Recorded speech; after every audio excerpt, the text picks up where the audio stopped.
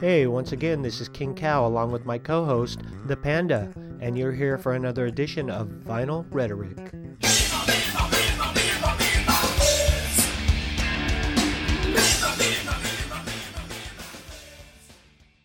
It's been a minute, woman. Yeah, no kidding. I'm like, Busy, who are you? busy. I know, it's been crazy. It's been nuts for me, Yeah, same. and nuts for you. Yeah, you've been a different kind of busy than I've been. Yeah. What have you been doing? Well, besides the band being absolutely like on fire, now we do two Thursdays a month. Uh-huh. So twice a month we have a threefer, So What? So we do Thursday, Friday, Saturday. Oh, okay. Just so you, A threefer. I was thinking of a different three. And like this weekend, we have a Friday, Saturday, Sunday. So four-fer? No, we don't have a gig on Thursday. Still a three-fer. Still Just a three-fer. different three-fer. Yeah. But then, last time I talked to you, we were selling the house, and that's still happening, and it's a little frustrating at this point because we're not like in the house. We're like, we have all of our stuff is in the garage, and we're just like wanting to move so badly. Do you know where you're moving to? Happening. Well, we can't even look for a house until we sell this house. And we've gotten 2 offers, but one wasn't enough. And the other one, as soon as we laid down the contingency that we're looking for a house as soon as someone buys this, they backed out of it immediately. Because they didn't want to move in right away? Yeah, they wanted to move in right away. Oh, and so we would have a 30-day contingency looking for our new house. So as soon as they heard that, they're like, never mind.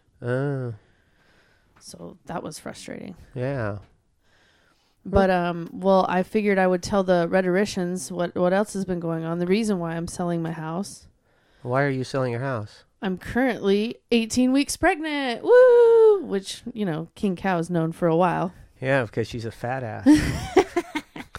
The fattest of the fat asses. No, I don't know when I found out, but you told me one day, and I'm like, oh. Yeah. Oh, okay. Yeah, I found out in May. So then it was like, oh, we got to figure all this stuff out, so we need another bedroom because we have 2 other kids. So that's why we're selling the house. So then I've been pregnant this whole time, working, doing the band thing. And that's why Tuesdays sometimes don't work out. Yeah, and I know. Yeah. And then a couple times we were going to do it. And then I said, oh, never mind. I'm not getting off work till 8:30. Yeah. Or 9. Yeah, you've been the different kind of busy. It's been nuts. Yeah. Stupid 30 hours of overtime.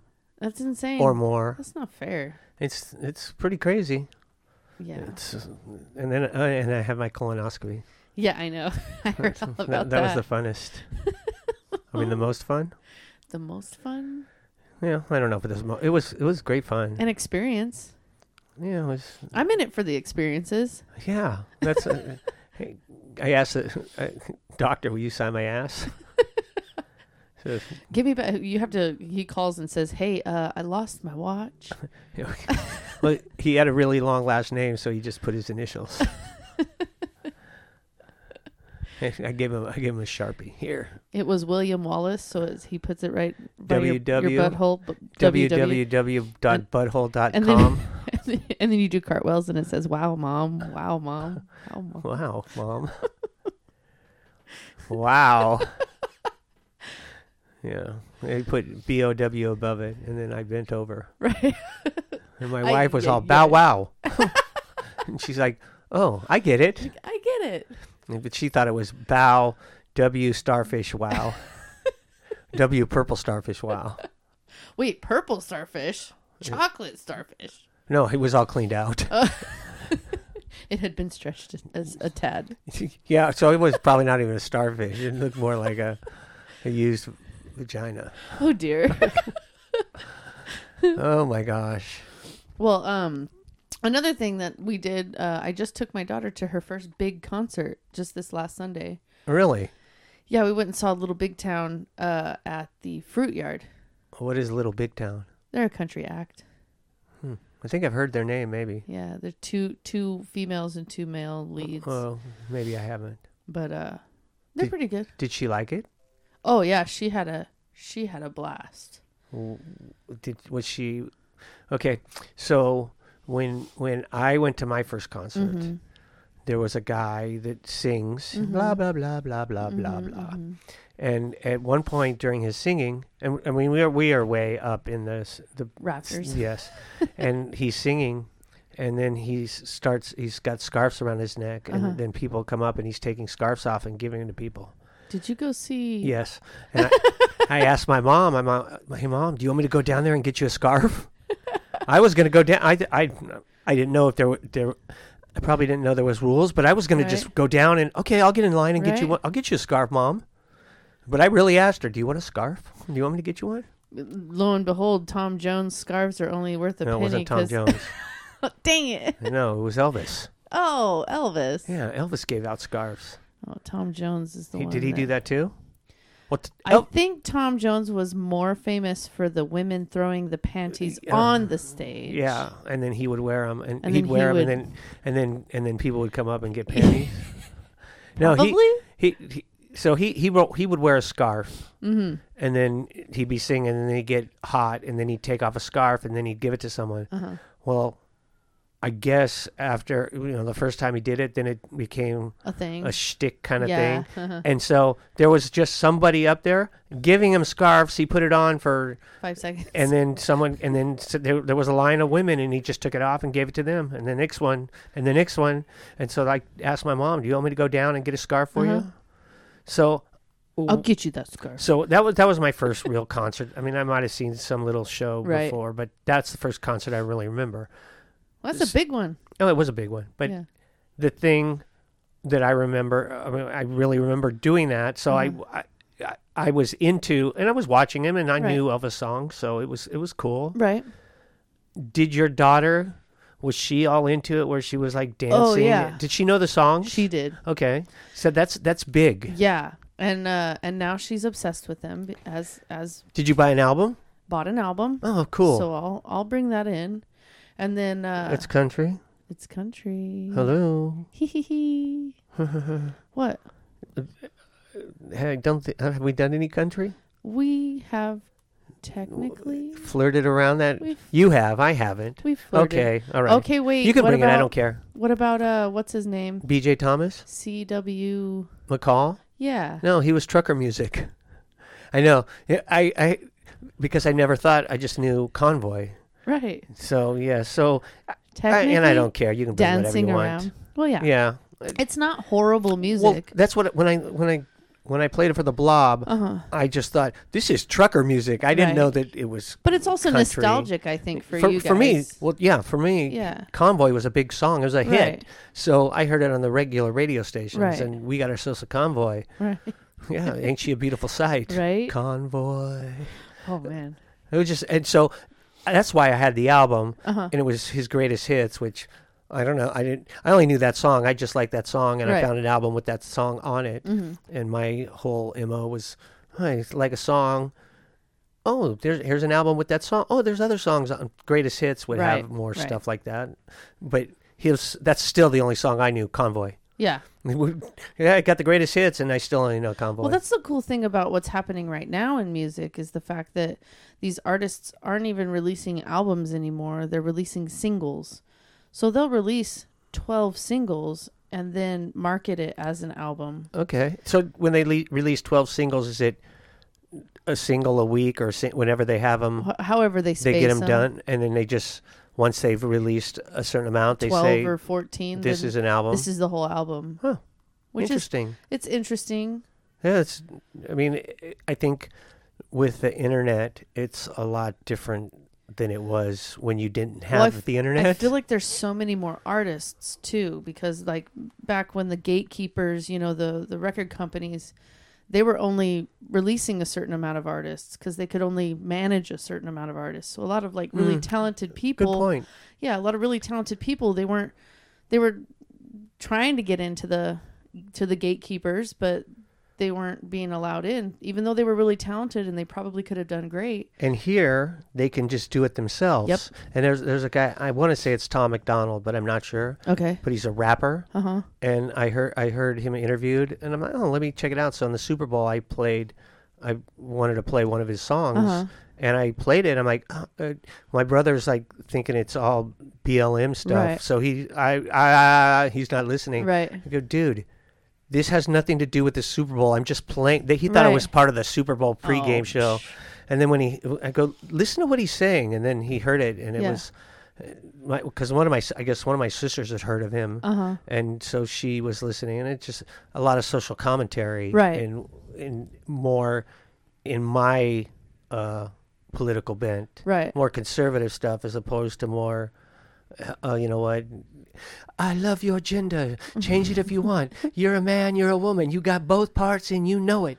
You're on. But however the song goes, right? Or whatever whatever they're trying to say, right? He was like saying his own thing, but everything, his interview, he was talking about, I got no record label, I got no manager, everything I've released online, and he's got millions and millions of views, and he gets full propriety to it. Yes, exactly. Which is, I mean, as an artist, even if you're talking about like a painter goes and buys all the paints, has the place where they're doing their paintings, they do their artwork, and they sell it. They don't have a broker. They don't have, and they get all of the money. But somehow a bunch of people wanted in on this music thing, and they had managers and, all these logistics people, and they're paying each of these people, and they're really not getting much money for their art, which is, it's just a travesty to me. So you brought up a painter. There's this painter, and he's never really painted before. And so he's been like major cokehead, banging whores and getting them pregnant and making all the fun things. Yeah, well, he's not. He's pretty much not a good guy. Drops M-bombs when he's talking to people because he took his computer and dropped it off at some place and then forgot about it, and then a year later, well, it's my property now, and then they find out there's all this stuff on it. And so he's selling these paintings, and they're basically, from what I've heard, I haven't seen any of them. He's taking paint and blowing it through a straw on a piece of paper. Okay. And he's selling these paintings for $500,000. And he's selling them all. And people are buying them? Yes, and they're specifically saying that they won't disclose who bought it. They specifically will not tell you who bought it. Why? Oh, because he's the president's son. Oh, that sounds like extortion. Or pay to play, or you buy my painting for $500,000, and you can go talk to my daddy. Oh, that's creepy. Yeah, and his name's Hunter Biden, and his dad's Joe. That's creepy. Oh, Joe is creepy. Everybody's creepy in their own. Well, I can be creepy. I just got to say this. Would you like me to be creepy? I love it because I said Joe Biden. I just saw this the other day, and it made me laugh. So he's getting interviewed, and I just saw a picture. I guess what happened is somebody had a camera off to the side, and a staffer. And he picked his nose and ate it? Close. Oh. He's very close. He picked his ear and ate it. No, a staffer came, and they saw the note they gave him. So they gave him, and then so I found the video, and the video is straight on. So like I'm looking at you, and the staffer came from the side and handed him a note. And then he looks at the note. Well, the picture I saw was from the side angle of his on his right side, and he has the note, and he's holding it at an angle facing to the right, and you can see clearly what the note says. You have something on your chin. So in the video, if you watch the front video, the staffer comes in, gives him the note, he looks at it, and he's not talking. Kamala Harris is talking somewhere. I don't know. He's somewhere. I don't know where they're at. They're on a stage. But off camera? He thinks he's off camera. He reaches his chin, grabs it, and then puts it in his mouth. Oh, what in the world? I know. It's like a grandpa thing or a senile grandpa thing. Dude. Well, and I've been noticing, like, just in my daily life, it's just people are so oblivious. To what? When you're trying to walk by them in an aisle in a supermarket and they're right in the middle. And they don't care. I don't think, I think they're oblivious. They have that Dunning-Kruger thing that, like, they're completely oblivious to the fact that there are other human beings in the universe. Yeah, maybe. I think they're just, I don't know. maybe. Because what else would it be? Like, Okay. me and you are considerate people. I go through this thought process. I think people are stupid idiots. Then I think they're just oblivious. Right. And they don't know that they're whatever they're doing is inconsiderate because they're just oblivious that you're trying to get by. And then I go back to, no, they're just idiots. They're stupid. They don't know anything, or they're so self-centered. All they're doing is. I don't like feeling like the smartest person in the room sometimes. I don't. You haven't learned how to be stupid. I don't like feeling that. Okay. No, I've become the person that's like, this person talking to me is saying 1 + 1 is like 17. And I've become the person that's like, you go ahead and go out into the world with that information because I don't have time to explain. So if somebody, just for the sake of argument, somebody said, hey, have you ever seen a charger? And you just play stupid. Car charger? Charger? The car charger. A Dodge Charger. And you're like, a Dodge? I know what a car charger is. No. Yeah. So if you just play stupid, I mean, that was really, really stupid. It's definitely more entertaining. Yeah. But you need to. Sometimes it's just a show for yourself. That case, it was a show for you and me. Right? Oh my God. Well, do you watch Curb Your Enthusiasm? I do not. Oh man, I think that you would really like. I know. I think I would too. Because Larry David puts himself in these situations, and they're just fiasco situations that would probably never really happen, but it's stuff that you think about that if it happened, it would be hilarious. And just tonight, me and my fiance went to Sizzlers, and so we were like, okay, everything was going like total Larry David Curb Your Enthusiasm episode, and we were just ripping this place apart, like, just, oh my God, look how many pieces of meat I got. 1, 2, 3, 4. And the lady comes over and she's like, everything going good? And we both looked at her and go, yeah, it's great. And then she walked away and we looked at each other and we just started laughing. Well, did I ever tell you what I did one time? What'd you do one time? Oh my gosh, it was horrible. I mean, it wasn't horrible, but it was horrible or hilarious? It was hilarious, and it had nothing to do. It was me. It was all me. So my brother gave me a gift card, and I went to it was for what's that place that serves hamburgers? Okay. Yeah, lots of hamburgers. You can get all you can drink root beer, all you can eat fries. Oh, A&W. No, not that place. Oh. I would know that one. No, it's not Applebee's. It's by Applebee's. Red Robin? Yeah, Red Robin. Yeah. He gave me a gift certificate for Red Robin. Okay. So I had it, and I didn't know how much it was, but we went out to eat, and we're ordered whatever, and we ate, and it was me and my wife and my daughter, I think, and had a good meal, and was like really good. Yeah, thank you. And then they brought this little card reader for us to put in. So she gives it to me, and I think my wife was going to play. I go, no, I got my card, and then so I'm getting ready to stick it in, and she goes, that card's for Red Robin, and we were at Applebee's. Oh. I'm like, missed it by that much. Yeah, it was pretty funny. I looked at her. I'm like, what? Whatever. I knew it was somewhere around there.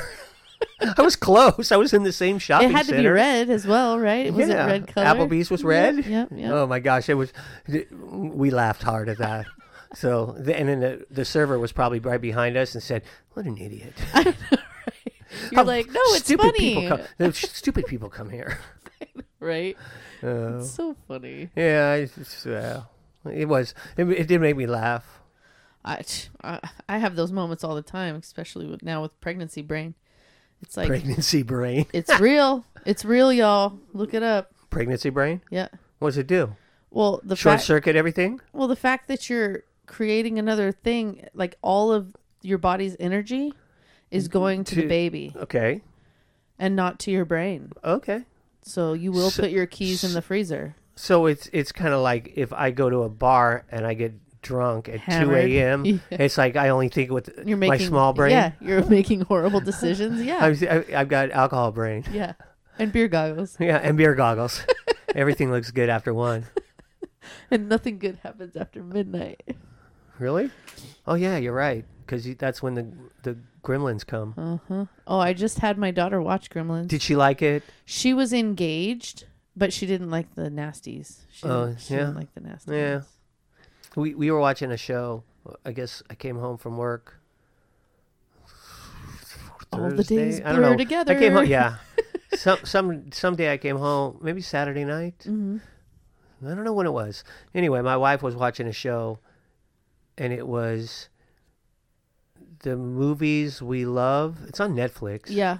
And it's about. I think I've seen that one. It's a whole bunch of movies. Right. And we watched Back to the Future, which is a movie we like a lot. And she said there was a Die Hard one, and there was another one. I can't remember the first one she was watching because I just watched it with her. I go, it was interesting because it's movies that I've seen. Oh, I know Pretty Woman was one, but it just talks about how they made the movie and how they got the actors. Yeah, I've seen a couple of them. Because Back to the Future, I just read this. They didn't want Michael J. Fox wasn't the original Back to the Future. Eric Stoltz. Oh. And they filmed for 6 weeks with him. Whoa. So they had a whole bunch of footage with him. That's a lot of lost money. Yeah, they had a whole bunch of footage with him doing the things that Marty McFly did. Yeah. And they just said he was way too serious. Yeah. And they wanted Michael J. Fox, but he was shooting Family Ties.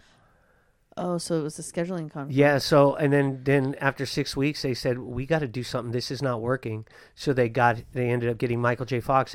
They went to whatever ABC or company. CBS, and said, "Hey," and they had a meeting, and they gave him the script, and it was in a Manila folder, I think they said, or like a big legal envelope, large envelope, yeah, whatever they are, yeah, and. He felt it, and he didn't even look at it. He said, "Okay, I'll do it." And then they were shooting. He Johnny Carsoned it. Yeah, he just put it up to big his Karnak. Like, Yeah, he said they were shooting at night, and he was shooting in the day. Oh my God! Family Ties. He made so much money. Yeah, but did you know he got Parkinson's in '91?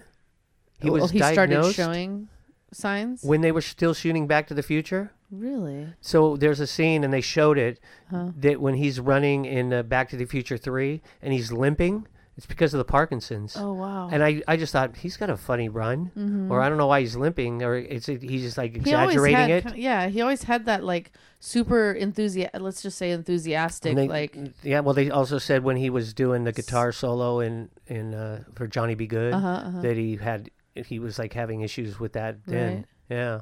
But I didn't know that. I thought it just came later. You could kind of see a little bit of it in Spin City too. Yeah, well, but I knew by that time. I think I knew, or maybe it was right after Spin City. Yeah, that they said. But yes.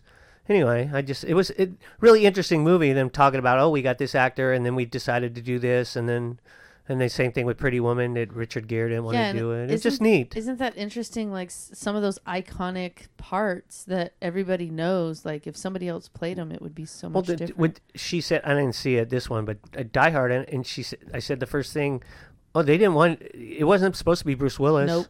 And I didn't know why no one took it. Because he was hiding all the time, and they didn't think that was. I didn't know that because it was. But can you imagine him not hiding? Just what am I going to go around shooting people? I know. It totally was the movie. Yeah, exactly. That's what made the movie. Yeah, but then there's like those stupid movies like Phone Booth, where it's like Colin Farrell inside of a phone booth and for Kiefer 2 Sutherland. hours. Yeah, and you're just like, what? Man on a Ledge? What? No. Yeah, that movie though, wasn't there a heist going on, a Man on the Ledge? Yeah, but the main character was on a ledge the whole time. Yeah, okay. Boring. Yeah. Okay. I guess I like that one. Did you? Man on a Ledge. I thought it was not one of my favorites. Okay, well, there's movies I found that I don't like the movies like Fargo. What? Yeah, I know. Oh my God! Simple Plan. I think it's Simple Plan with Bill Paxton. Oh. I think it's Simple something, where they find this drug money in the forest, and then they try to keep it, and everything goes bad. I don't know. But a lot of people like it. I think they like that kind of movie, and I'm not even that one. No Country for Old Men. You don't like No Country? It was okay. They're just, I don't know. I like the suspense and the like, oh my God, like you're so scared of what's his name's character. Yeah, the guy that's Javier Bardem, right? Something like that. His character is so freaking scary. Yeah.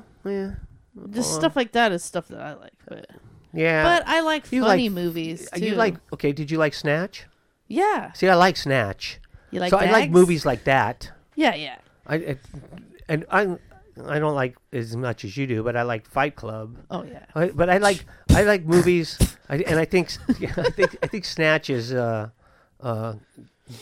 what's Madonna husband Guy Ritchie. Uh-huh. Yeah, those kind of Guy Ritchie movies. Yeah, I like those movies. Yeah, Four Men, Four Aces, and something like I don't know if that's Guy Ritchie, but that kind of movie. Yeah, the similar. I like those kind of movies. Mm-hmm. Or I don't know if you ever seen this one, Lucky Number 11. I like that movie with Josh Hartnett and Bruce Willis. Yeah, I really like that movie. That's a good one. But I think that was based on a book too. Oh yeah. So that's probably why the story is really good. Well, there's some books that or movies that have been made from books that a lot of like cop novels, and I can't think of the guy's name, but I read some books by him, and they were really good books, and they've turned them into movies. Well, like Tom Clancy's, all the Tom Clancy stuff. That stuff is good. Yeah. It's just good stories. The movies are good, but the books, not so much. No, the books are great. I was gonna say the movies become not the book. Well, yeah, I mean, this didn't happen. Where's Dingo? Where's I think it was. But that's all production money issue. Like I know. They have to change it. Yeah, well, that's like your John Carter thing. I know. I'm just rolling my eyes about that one. I know. I read the book. Did you? Yeah. Princess of Mars. Yeah. So like when you started talking about it, I was like, oh, I should read that. So I listened to it on audiobook. And then I watched the movie and I was like, oh. Now I see what I understand. Did you like the book? Yeah. So there's 11 of them. Yeah. And they're just sci-fi, Indiana Jones type, adventure. Swashbuckling adventure. Yeah. And he always manages to come out on top. And I loved it. Right. I mean, I really, as a kid, I loved them. I thought they were, I've read them several times. And I was so excited when the movie... Oh, wait a minute. There's some things in the movie did happen in other books. Oh, really? Yeah, so that's why it didn't follow. Yeah, it would make perfect sense if they did just the full, because when he landed on Mars and he's hopping, I'm like, oh, this is exactly how I picked. And he finds the eggs and they hatch and everything, and then they kind of took a little turn when he learned the language. That they gave him that drink. And, okay, I like that. That's a little shortcut. I can live with that. Right. And then they just went off the rails. I was like, I read a book, and this is not the same. It just went. Yeah. Which it's kind of sad. Yeah. Because I think if they would have made it like the book, and it would be more like a Indiana Jones movie. Yeah. I think it would have been much better received. Well, I mean, for me, that would be like the Dark Tower series, the Stephen King I heard the movie. There's only been one, right? Only one. It was awful. Awful. God awful. And, I mean, that first book, The Gunslinger, is so slow. You have to sit there and, like, will yourself to read it. I don't know I think I might have read the first one and the second one. The first one's tough, but once you start getting into the characters and the development of everything, but then like fifth book, it jumped the shark for me, so then I slowed down on it real my brother hard. I said something about jumping the shark and he had no clue what I was talking about. What? Yeah, I know, that's what I said. And then we were watching that, I can't remember what they wanted to do, but it was the movies we love. Yeah. They were one of the things they were talking about. Pretty Woman. So Pretty Woman was directed by Gary Marshall. Gary Marshall did Happy Days, and they were talking about they showed Fonz jumping the shark. Yeah. And they had and they were that's talking where it came about from. Yeah. Yes, that's exactly where it came from. And they were talking about that they thought for a while they think he jumped the shark because now he can't he's doing all these TV shows, Laverne and Shirley and Mork and Mindy. I think he did Mork and Mindy as well. And then all of a sudden he's getting into a movie, and then it's not he doesn't know how to direct. Yeah. And then he brought it all together. But when they saw the movie, George Costanza was talking about it. He's going, yeah, when we saw the movie, like, I don't remember any of this. Because they cut a whole bunch of stuff and put it in to make it fit what he, I guess, had thought. Right. Oh, and the one thing that made me laugh is it was supposed to be called $3,000 because that's how much she got paid. But it wasn't a comedy. It was a dark it was noir film. Noir. Yeah, it was really something dark, and jeez. And then I guess they kept changing it, or they kept adding stuff, and then they made it funnier. And right. Yeah, anyway, it was just interesting watching them talk about how they do things, because he said she said at one point Gary Marshall they were watching the stuff and he was sleeping, and she says, how are you doing? You're sleeping. Julia Roberts, right? No. Julia Roberts is the actor, but it was one of the assistant directors. Oh, okay. She's saying, you're sleeping. And he goes, I wasn't sleeping. I'm counting the beats in between laughs. Oh. We need to have jokes at every clever. Yeah, I was like, oh, that's real. And she's like, oh. And so directors are a different animal. Yeah, that was really interesting. I thought that. I mean, he's dead now. Yeah. But any relation to Penny? I think they were married. Oh. I think she married. That's who she married. Oh, interesting. Yeah, Penny Marshall and Gary Marshall. I believe. I'm not absolutely positive, but I'm pretty sure. Okay. And she was in Laverne and Shirley. Yes. And he was involved with Laverne and Shirley, and that's and maybe that's how they got together. I don't know. Dun, dun, dun. I couldn't tell for sure. I would look at my computer and pull it up right now, but my computer's being used, so it's I can't. It's being bogarted. Yeah. I have commandeered your vessel, sir. Does it work? It works. Oh, good. It's working. Yeah. But it's funny that we were talking about Penny Marshall and funny stuff, because I brought an album today. Yes. And it's funny stuff. And you know who it is, but I'll let you guess who it is. Okay. Alrighty. So we're gonna go down a different lane today, but we've done it before, so. It's a comedy album. It's a comedy album. Nice. So you get to see a little bit into. Because dark recesses. I can relate to this guy a lot, so I hope this is fun. Is it X-rated? Not X. I don't care. Rated. Oh, is it? He swears. R-rated for sure. Oh, okay. Yeah. I don't care one way or the other. I'm just curious. Yeah, we'll have to put a E on this one. Yeah. Okay. All right, here we go. And I want you to make some great loud noises for the hilarious, the really funny Dan Cummings!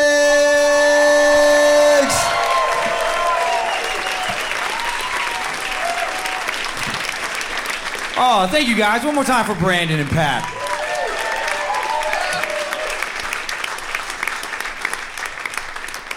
Yeah, thank you for coming out. If you guys have ever heard any of my stuff before, you know it tends to be fairly negative. Sometimes aggressively hateful. I wish I wasn't like that. I really do. I wish I was like a more positive, happy-go-lucky person. I see those people. They seem to have fun lives. Get along with everybody. That'd be nice. Just so many people just rub me the wrong way, right? A while back, I was trying to put myself in a more, positive mindset. I was driving down the road, and I was like, you know what? It can't just be everybody else. I got to take some responsibility. A lot of this has to be me. I got to stop judging people so quick. I got to calm down, see the best in others. And as I'm thinking these kind of positive thoughts, this complete piece of shit just cuts me off in traffic. It's like, dude, I'm trying to be positive right now. Normally, I would snap in that situation. I'm like, no, I'm not going to snap today. I'm not going to snap. You know what? Because everybody makes mistakes. Everybody makes mistakes. Maybe he just didn't see me. That's all. He'll realize what he did. Eventually, he'll apologize. That's all I wanted. Just a little recognition for him almost killing me. Just a little like, oh, sorry about that, buddy. I didn't see you. And I'd have been like, don't even worry about it. I'm different now. I don't even care. Whatever somebody does in that situation. But he doesn't acknowledge me. So then I'm like, well, maybe he really truly didn't notice. And I just give him a little honk to let him know he almost killed somebody, but like a light honk. Like a non-threatening, not trying to start shit, not trying to escalate it, more of a gentle caress of the steering area than an assertive push, Just a little like, I don't like it when you do that. Be more careful. He hears that and then immediately just takes his window all the way down and then just pop, just full tricep extension. All caps on that one. A lot of exclamation points. Just holds his finger out there, leaves it for a long time. I see it. I see him flipping me off. I see his face in his rearview mirror, just his pompous, entitled, just smug, just fucking punchable face. And that's when I thought, no, I give up. I tried, I give up. And so then I raced up alongside him and I threatened his life like a normal person does in that situation.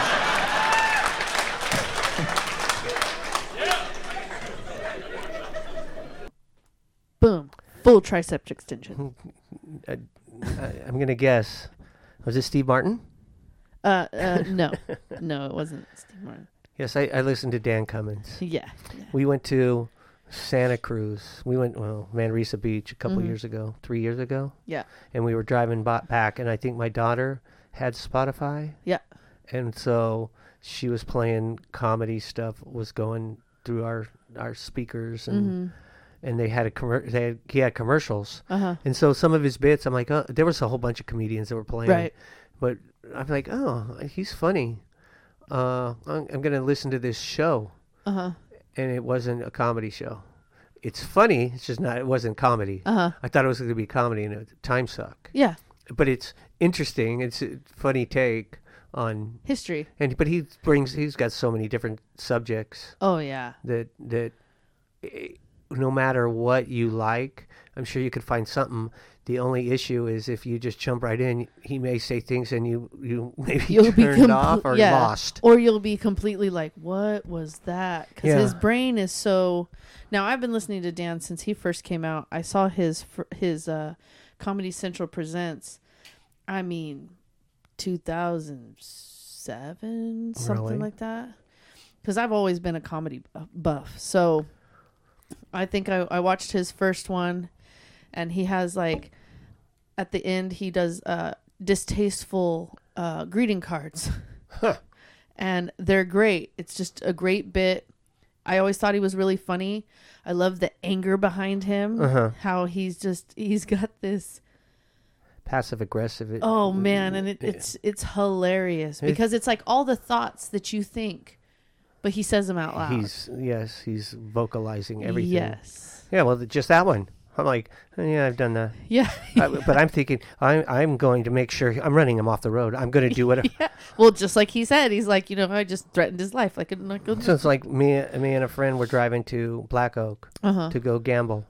And we're on a 2-lane road, and I'm driving a Corvette. Right. And I'm not speeding. I'm doing 60. I think the speed limit's 60, so I'm probably doing 63. But it's a 2-lane road, and I can zoom. Right. Well, it narrows to 1, and I'm not going slow. Right.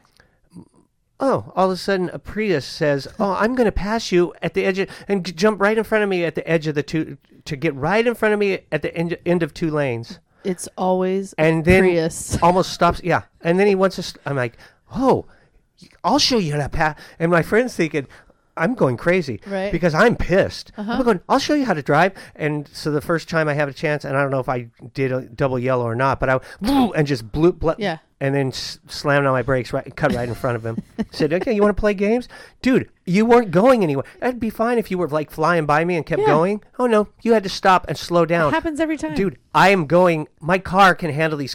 Yeah. What is your little gas saver going to do? Roll over?" Yeah. Oh, I was pissed. See, and I think that driving, for as long as I've been driving, it's like there's definitely... Okay, Grandma. Well, I didn't mean to sound You've been driving since the Model T? I mean, I've been driving tractors forever, but on the road legally... Okay, Daisy. I didn't mean for it to sound like that. But anyway, I feel like there's a big difference between men drivers and women drivers. Well, yeah. Well, back in the 60s when you were driving, you weren't allowed to drive woman. Hey, man. No, I think you're right. I think you're right about that. There are total... Okay.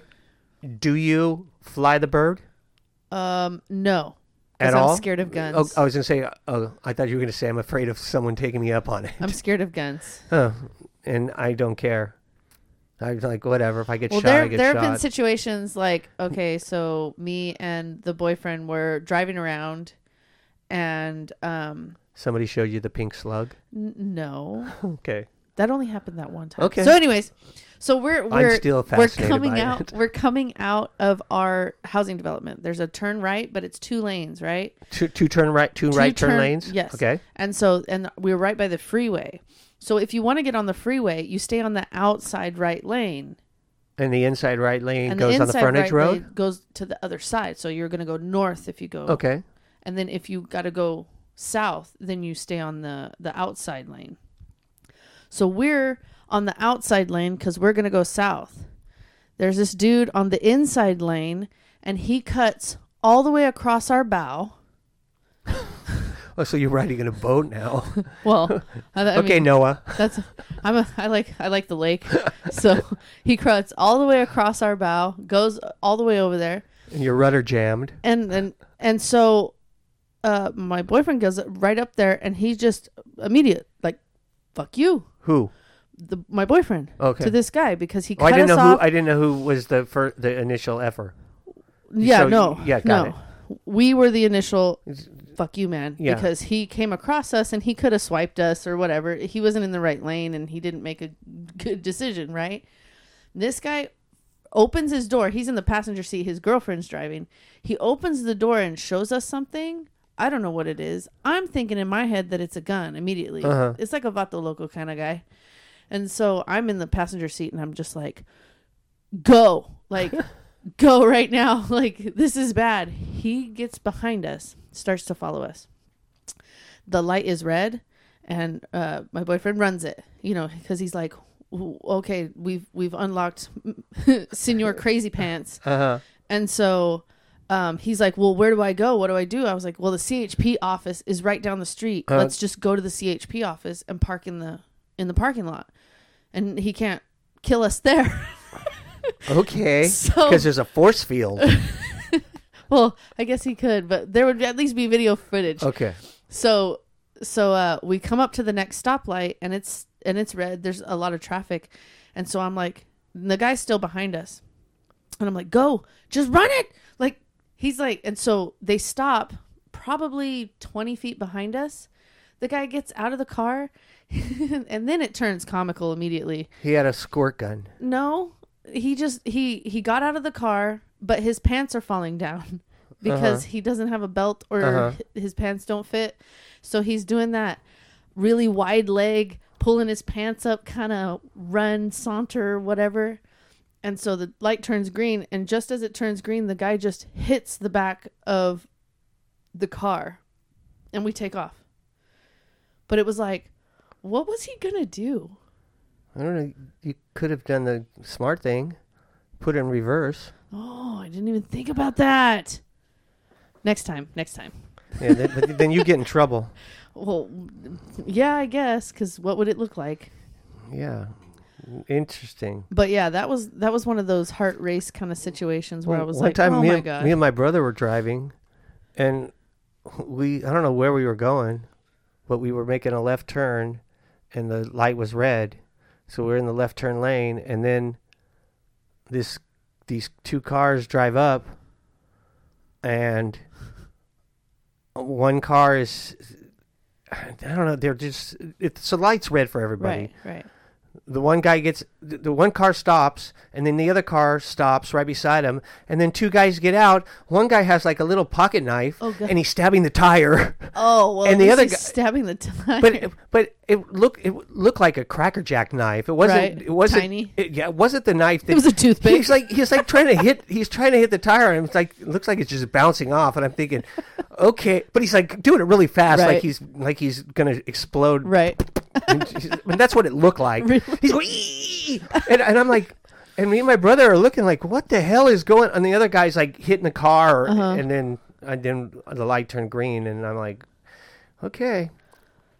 But I will say this: you said about the grabbing a gun thing.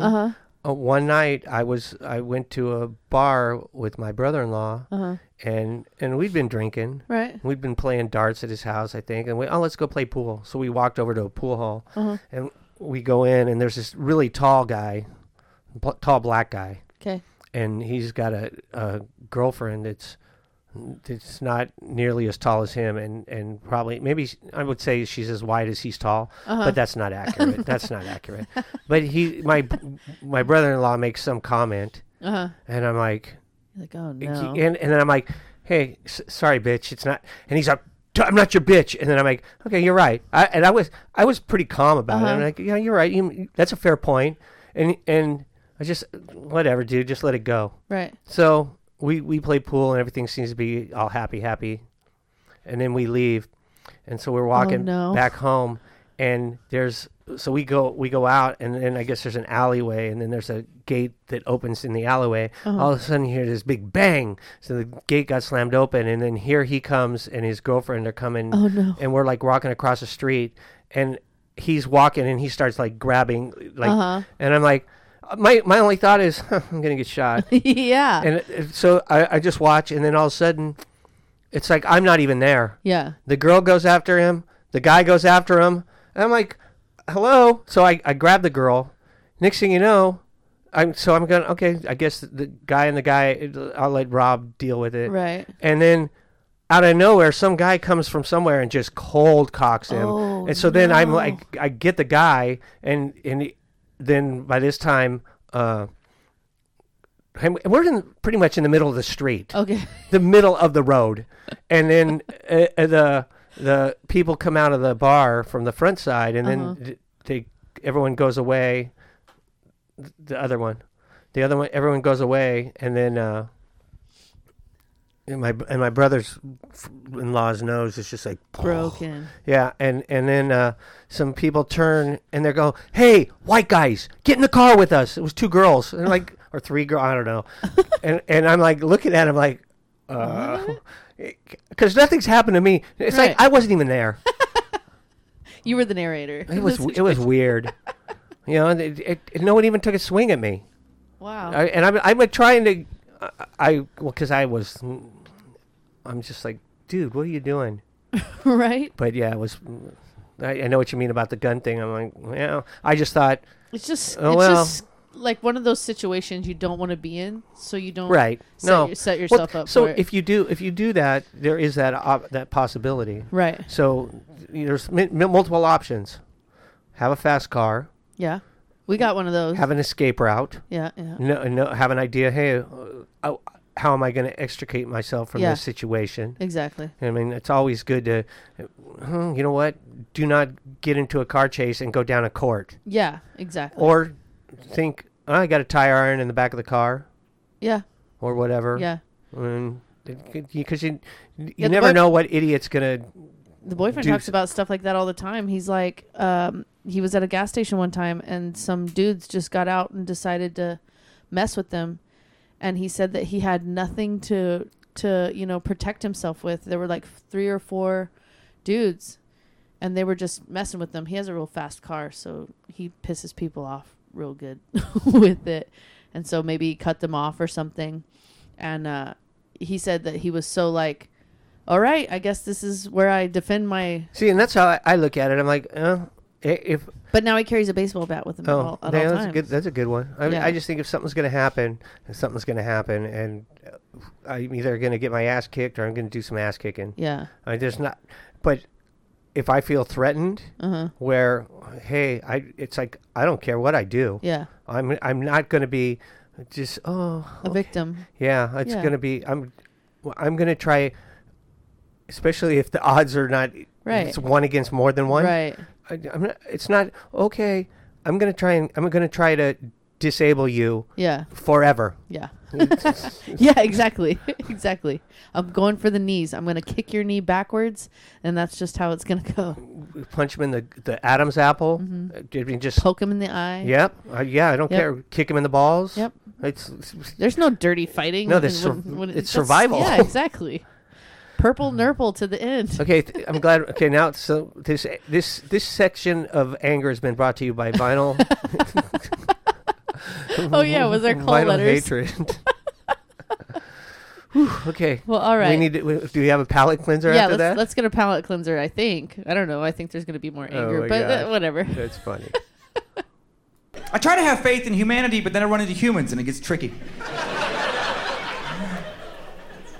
And I think most people are good, actually. I do think most people are good. It's just the assholes that stand out, right? It's just those people that just can't, like, maintain a basic level of social decency ever. I don't expect you to be a saint. I just expect you to not be a disruptive, obnoxious asshole. That's all. So many people can't do that. I saw this dude on a flight a while back do something I see all the time now as if it's normal. He takes his iPad out mid-flight because he wants to watch his movie. And I get that. It's his iPad. It's his movie. That's his right. You know, but then you can tell there's a moment when he realizes he forgot to pack his headphones. All right, you know what's gonna happen. I feel like a normal, like, decent person in that situation thinks something along the lines of just like, oh, I guess I messed up, so no movie for me now. Because of my mistake I made for myself of my own free will. Not this asshole, he just kind of shrugs it off, just like, oh well, just cranks the speaker volume to maximum and decides we're all gonna kind of watch his movie. We're all gonna enjoy the witty dialogue of Steven Seagal and Under Siege 2, because that's a treat. And if you can't appreciate art house cinema, you can find the door and you can let yourself out.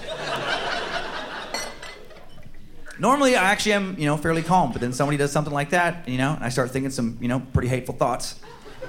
Start thinking stuff like, maybe we should skip the airport today. Let's skip it. Let's just skip the airport. Let's just land this plane in the side of a goddamn mountain. I don't want to die, but right now, I kind of want that dude to die. I'll take one for the team. I'll sacrifice for the greater good. My hatred of strangers in moments like that is so genuine and rich and deep and pure. That it allows me to deal with occasional flight anxiety. Because if you fly enough, you're bound to hit a moment of extreme turbulence when you realize this flight doesn't have to end in a runway. That's not preordained. This flight could end in tears and flames. That's always a possibility. Right? I could die. I started thinking that thought, and that thought makes me sad and makes me anxious. But then I soothe myself by looking around. I just remind myself that if I'm going down, these fuckers are coming with me. I'll focus on the ones whose lives I value the least, you know, to get through it. Executive stink eye in first class with the hard resting dick face? Nah, I don't care for it. I don't like his body language. I got chubby checkers to my left using my lap as part of his extended armrest. All nonchalant like it was deeded to him with his ticket. I don't care for that. For the last 20 minutes, I've been watching some wannabe mom verbally negotiate with her toddler. Right? To get him to stop kicking the chair in front of him. Just negotiate. Instead of using her superior size and strength to put his 20-pound candy ass in check and show him how the fucking world's supposed to work. What's happening? That kills me, man. Parents who verbally negotiate with toddlers. If you're one of those people on behalf of the rest of society, fuck you. No punchline, just an important statement. What is wrong with you? Why are you presenting them choices? They're a dirty little animal. They need to be told what to do. That's your job, is to tell them what to do at this point. Not be down there just like, do you think you can make some more positive choices right now? Do you think maybe you want to make a more positive choice? Maybe you can make a better choice right now. It's like, lady, you could have made a better choice 3 years ago and had an abortion, but you didn't. Nope. You chose to be a horrific mother and birth an entitled monster into the world. I'm real. Yeah, I don't know what he's talking about. Yeah. Oh. Yeah, so I went on a flight one time. Mm-hmm. So there was, I think, about 6 or 7 guys on a team. Okay. Well, so we were all on a team. We were all flying to Louisiana, but some of us were flying from the Bay Area. Some were flying from LA. And I didn't know any of the guys. I don't think any of them. I think there was 7 of us. All right. And I didn't know any until we got there, and then I roomed with one, and then I knew him, and then, so the guys I was on the flight, one of the guys on the team sat next to me. So we were in the front. Okay, there's the front row of coach. There's a wall right there. Right. So there's no chairs in front of you with a seat that folds down. Right. So where does your seat come from? I mean, I'm sorry. Where does your Tray table? tray come from? The side? Yeah, so inside the arms in those front chairs are some trays for eating food. Right. So it just on your right side, it lifts up and then it folds out and it sits in front of you. Right. So the guy is sitting on the right, I'm in the middle, and there's a lady to the left of me. She's not small. Okay. She's like the opposite of small. It was honest to God truth. You know when they show you the okay, here's your seatbelt. You do this, click, click, click. Right. She couldn't put her seatbelt on. They had to give her that An thing. Extender? The thing that they demonstrated with. They clicked it on and then they clicked it around. Oh my God. And I'm like, never seen that one before. Yeah. So food time came. Lift up our tray. There's no way she could, because she's just like, her body is resting on her armrest. Right. And so she held her food. And we ate, me and the guy, and we talked, I'm sure we talked about things, but we didn't talk about anything else. What was happening to the left? I kid you not. We got a cookie. The cookie was sitting flat on her chest, like up by her neck. It was just sitting there waiting to be eaten while she was holding her food and eating the other stuff. Oh my goodness. So we're cruising, and I kid you not. I love turbulence. Really? Yeah, I love it. I think it's the coolest thing. Everyone else is freaking out. I believe that you're the first person I've ever heard that. I dig it. Everyone's getting all freaked out. I'm like, this is cool. It's like just like the plane. Whoa. And I'm like, it's like a. Have you ever gotten a big, huge bounce? Yes. It's like, I think it's like a roller coaster. Yeah, it kind of is. I've never been, because I go, what's going to happen? The worst that happens, we die. I guess I'm not going to notice it. I'm just going to die. So there's nothing you could do about it, I guess is what you're saying. Yeah. Right? So I think it's cool. I really do. And I mean, I flew with one guy and he was deathly afraid, and we hit turbulence, and I'm like, oh, we're going to die. And we were back in the back talking to the stewardess, and she's like laughing. There was like 3 of us, I think, back there sitting in the back by ourselves, and she was back there. I can only imagine the stewardesses are just like, you guys are. She really got a kick out of it, because I was like, wait, he's like grabbing the thing. So we're flying, and the lady kind of moved in her seat, and the plane shook. Oh my God. I mean, it literally. Right. So we could have hit turbulence. I don't know. But you like to remember. Hold on. We landed. Okay. So we land, we get off, and the 6 or 7 of us get together, and we get our luggage, and me and the guy start talking, and we're telling them, oh my gosh, we're telling them the whole story, and he says, the guy sitting next to me says, I've said nothing about it. Right. I mean, I've said, cookie on the chest. Right. He goes, and he looks at me. When she moved, the whole plane shook, and I'm like, I know. Right? We were totally. And I was glad, because I was not the only one who thought that. Right. I want to say it wasn't that, but holy smokes. She went, and the whole plane went, boom. And it didn't feel like turbulence, but it was. It might have been the 3 seats. I don't know. Unlatching from. Yes, it was pretty funny. Oh my gosh! With all the stories that I've heard recently about irate people on planes, I don't even want to fly. I don't either. My sister asked me if I wanted to go to. I think she said next summer they were going to try, and it's the last summer her kids are going to be kids, or her oldest I think will graduate. Right. So she wanted to do one last family trip before before he graduated, or maybe after graduated. I'm not sure which it is. Right.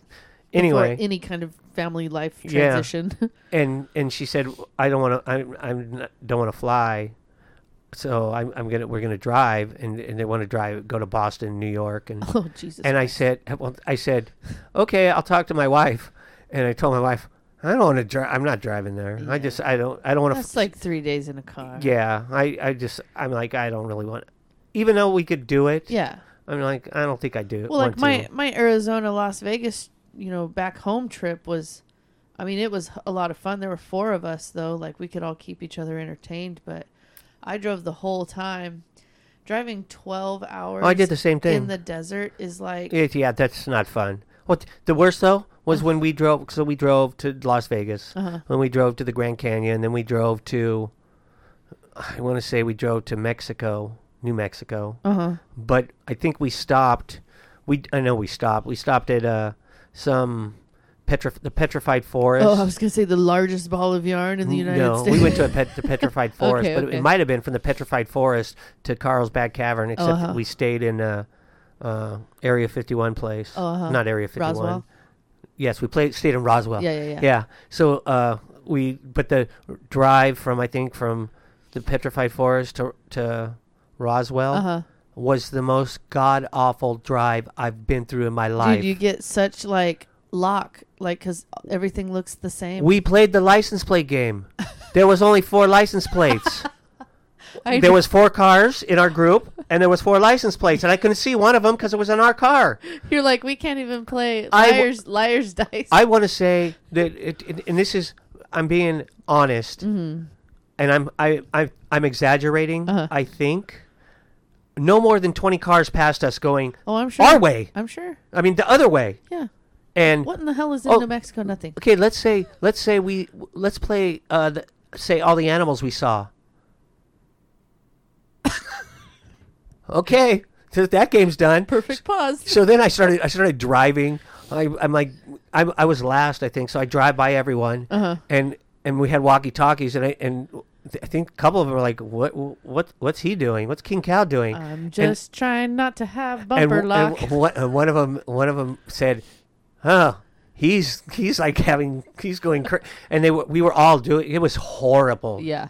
And so we drove there, and then we drove up to Colorado, and then drove back across through Utah, and then back down to Las Vegas.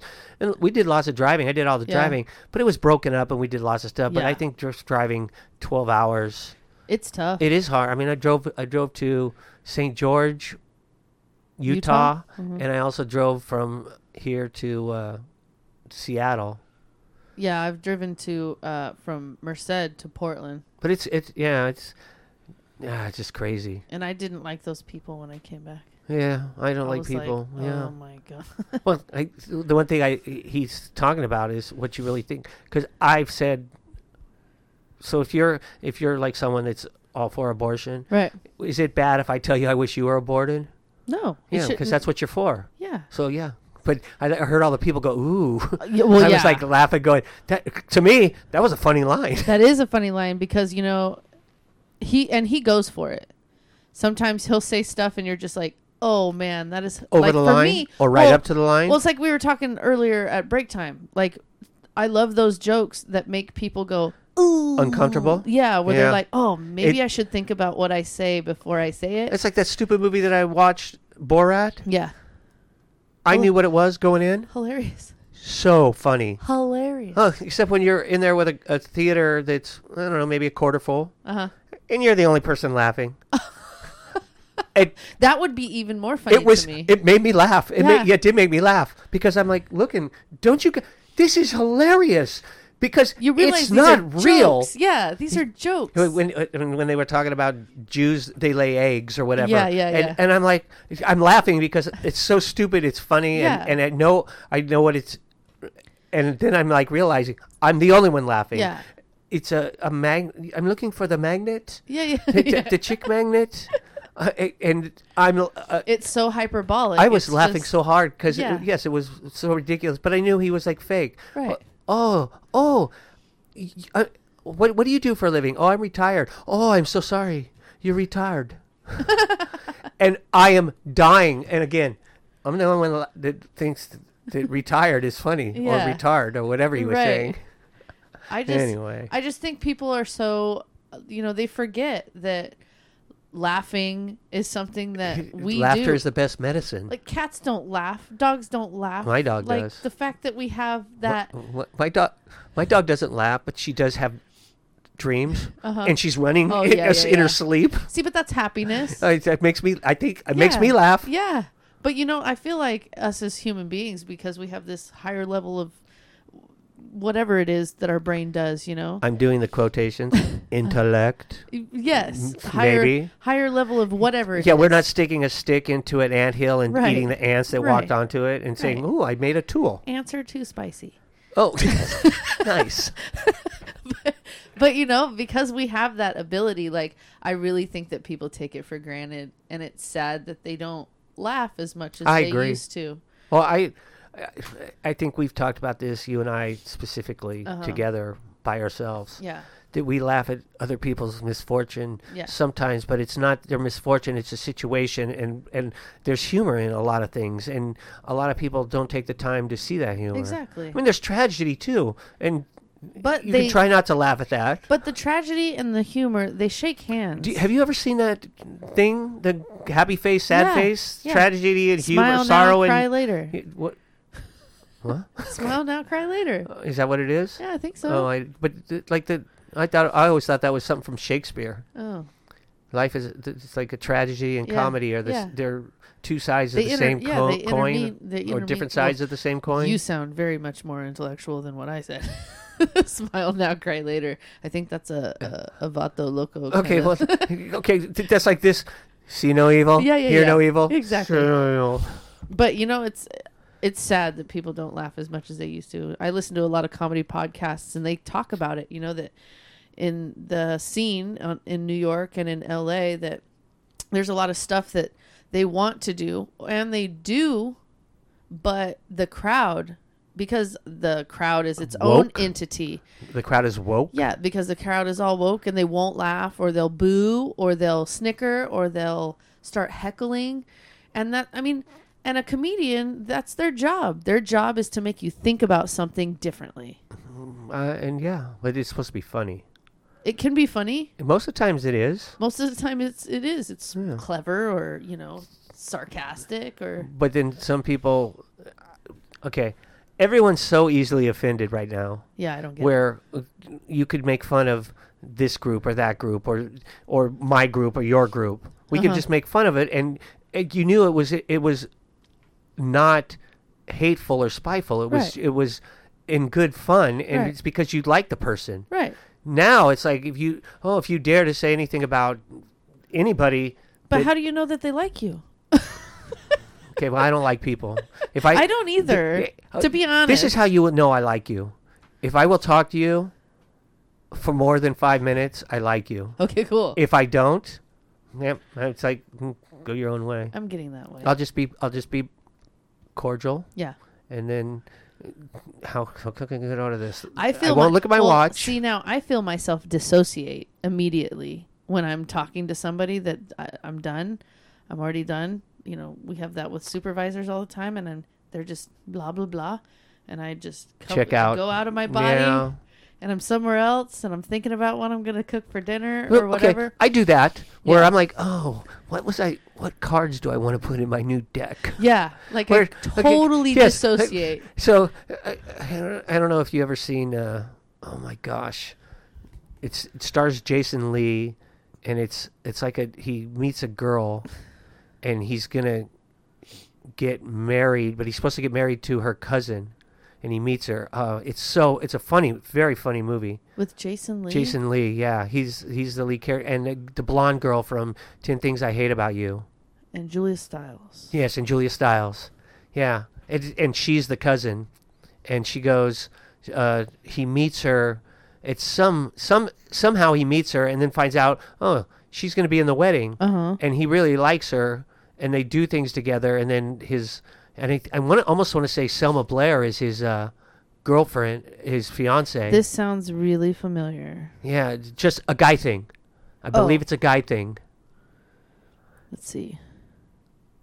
But there's scenes in that movie where some crazy stuff just takes place, and then all of a sudden it goes to, oh, it was all in his head, and this is what was going on really. He was just Oh talking. yeah, that's But what it is. It's a guy thing. And I really like that movie. It's really funny. I thought it was hilarious. I like Jason Lee. He's funny.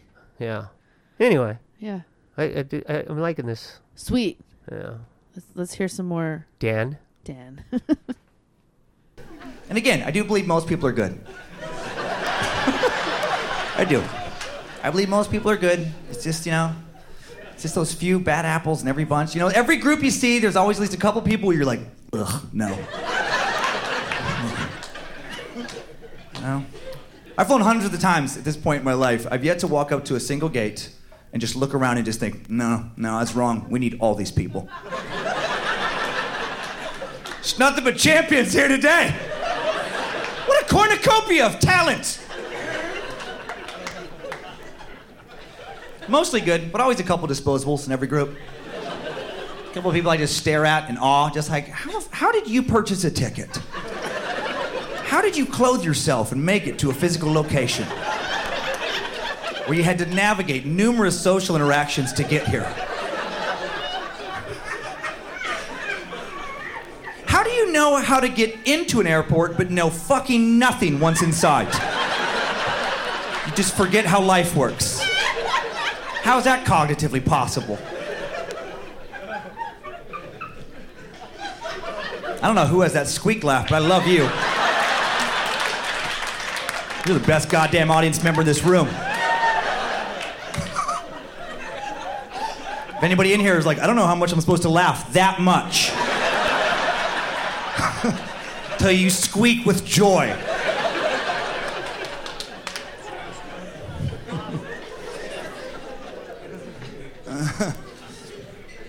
Oh man. But yeah, some of these people I see, I usually see this couple. I'm getting ready to get on my flight. Usually elderly, not trying to pick on seniors, but it's usually elderly. Just people I'm like, how do you not understand how any of this works? They're in the last boarding group, and I don't care if it's their first time flying. They know they're in the last boarding group. Or close. They're not in boarding group 2 or 3. They're in boarding group like 9 or 11 or some shit. And yet they've chose to stand directly in front of the boarding group agent. Right? Like the boarding agent, and block the entire process for everyone else, despite about 10 to 20 announcements not to do exactly that. That's the only announcement. Please don't do that. And yet they just stand there, force everyone else into this needless and uncomfortable moment of, excuse me, are you getting on? I don't want to cut in front of you, but I'm in this group. Are you getting on now? Excuse me, are you aware that a human being is talking to you right now? Excuse me, did you pass away recently? Excuse me. Are you aware that you may have passed away recently?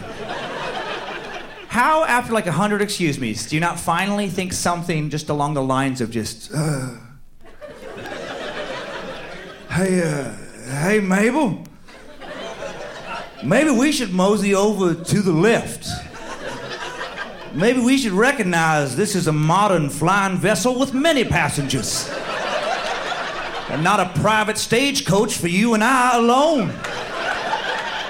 How do you make it to 80 when you're that fucking dumb? How has Darwinism not weeded you out yet? How have you not choked on food you forgot to chew? Maybe drowned in the shower when you forgot you close your mouth or look down from time to time. Wonderful contributing members of society die needlessly and tragically every single day, and yet these two knuckle draggers suck breath. God's not mysterious, he is checked the fuck out.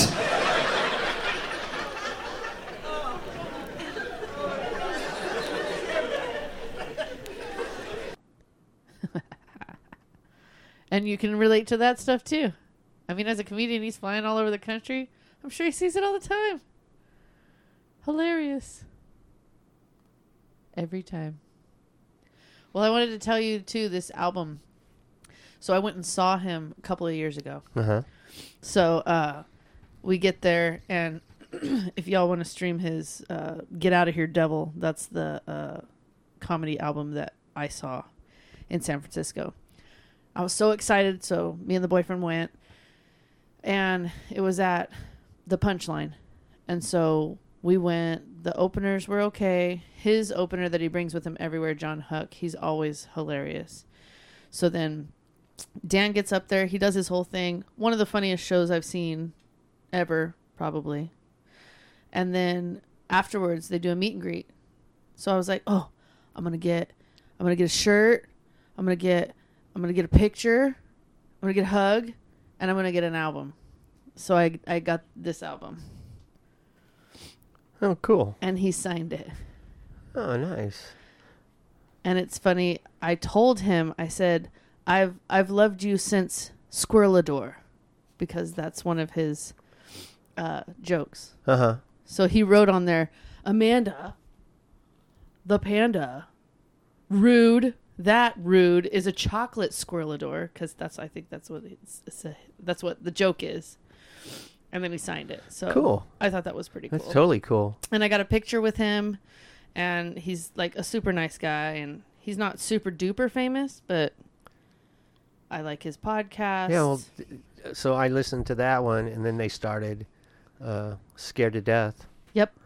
And I've listened to every episode of that. Really? Do you like it? Yeah, I like it a lot. Really? Yeah, so when they first started, he would just have 2 stories, and then Lindsay, his wife, would just talk. They'd talk about it, and that was it. And I don't know, maybe around episode 10 or 12, listeners started sending in stories. So she started curating those and doing listener stories.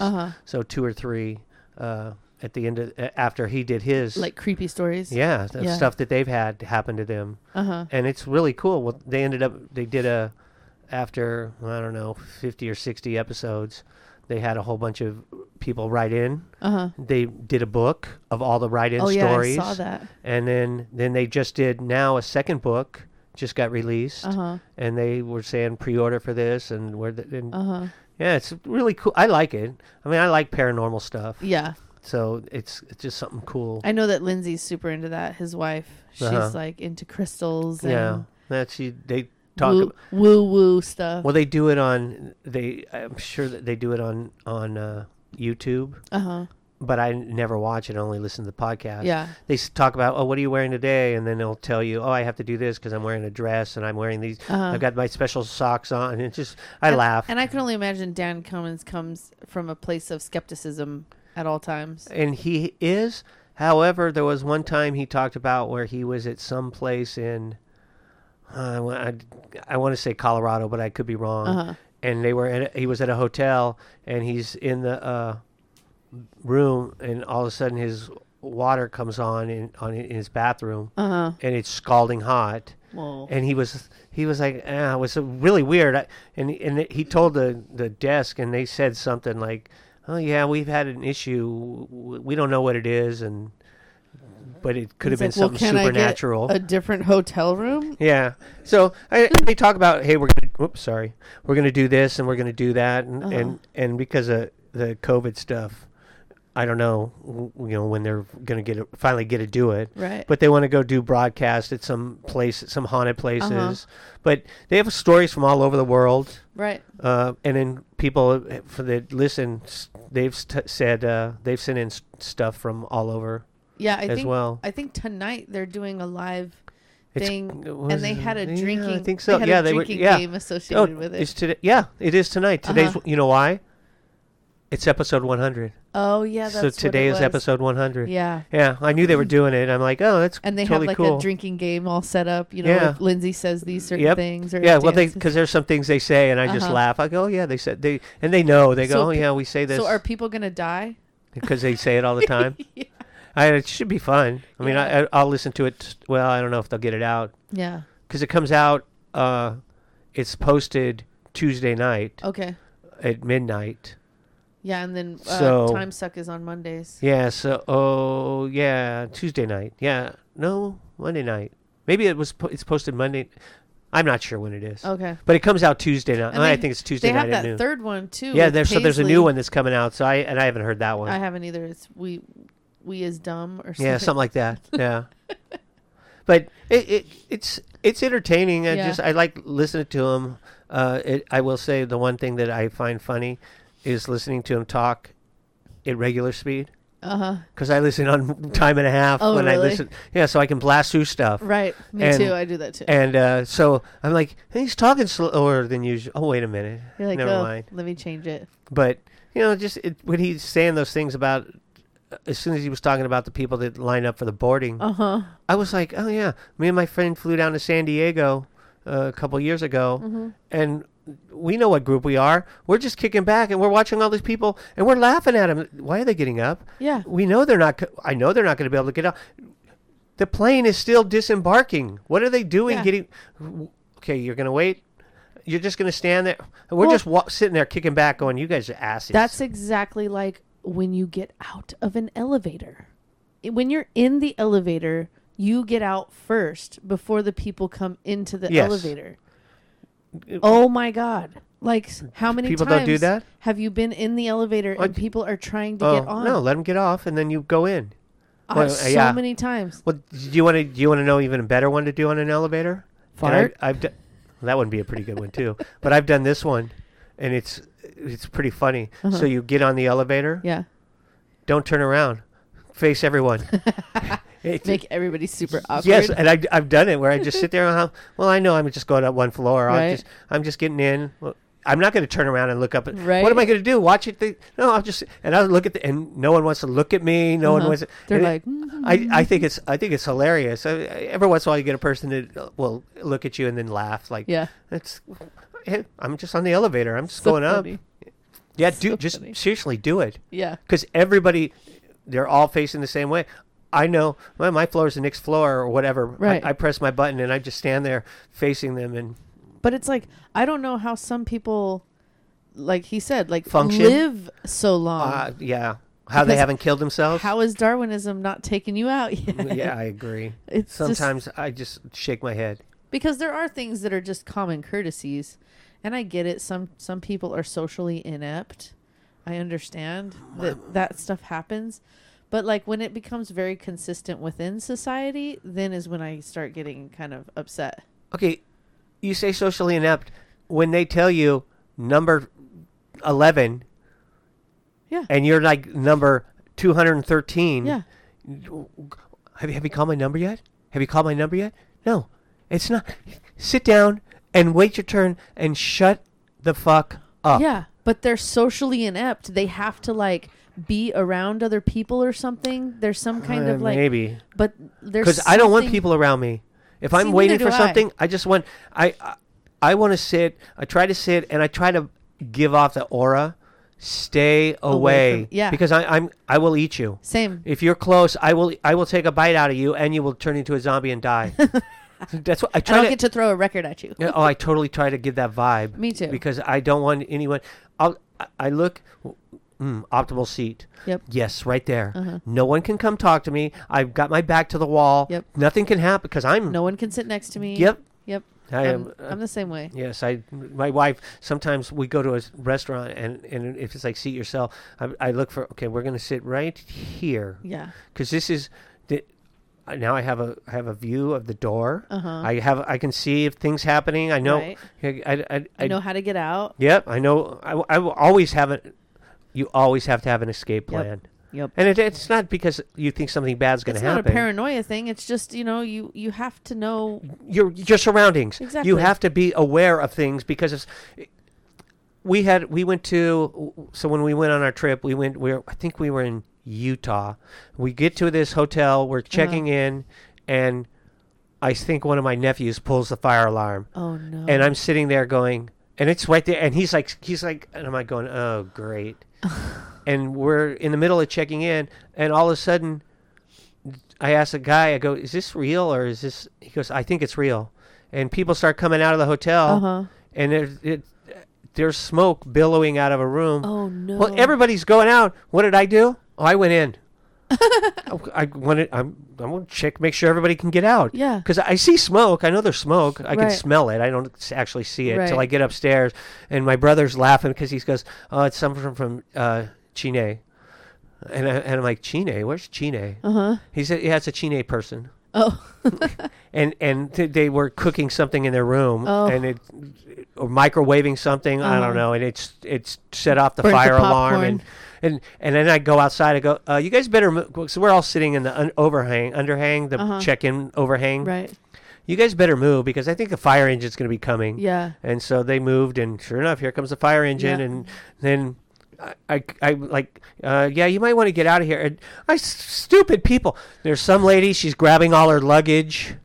If there was a because stuff It matters. Because stuff. Exactly. Stuff King Cow. Did some other guy? I go to another room and I'm thinking, oh yeah, this guy's looking for people. No, he was going in to get something too. I'm like, what are you? You guys are all idiots. See, but after I saw that one, survival of the fittest. Yeah. After I saw that one, I just said, okay, I'm out. I'm out. And then as I was walking down, a plainclothes cop was coming in, and I go, yeah, there's some people up here. I don't know what they're doing. You might want to go check on them. Right. I remember we went to Reno and we were staying on like the 17th floor, and it's 3 a.m. and the alarm goes off. The fire alarm goes off, and like woke us out of a deep sleep. And there's something about that has like a butthole pucker factor. It's very disorientating. Well, disorienting. Disorienting. Disorienting. Yes. Yeah, that's a weird word. But the butthole pucker factor is very high, where you're like, oh shit. So, do we leave? Do they make an announcement? Like, yeah, because you don't know what's going on. Yeah, is this a fire drill? Is this real? Is this not real? Is it above us? Is it below us? Did somebody commit suicide because we're in a casino? Are they shooting? Is somebody shooting up on this floor? Like, so I just kind of looked at him. I was like, what should we do, you know? And so they came over on a loudspeaker and they were like, this is not an emergency, blah, blah, blah. You can stay in your room. And then because you guys were awake, you proceeded to copulate, and now you're pregnant. Yep, that's what happened. That's it. I can pinpoint the date. Nice. Well, you know, sometimes the things you do in Reno, they don't stay in Reno. Yeah, well, now that this one, it's how you're going to, it's a boy, we're naming him Reno. Reno Panda. I told him, I said, because we were looking for a middle name. And so I was like, Reno Big Panda. So I did. I was like, should his middle name be Reno? He laughed. I liked it. So is that a soft no? It was a soft no. Okay.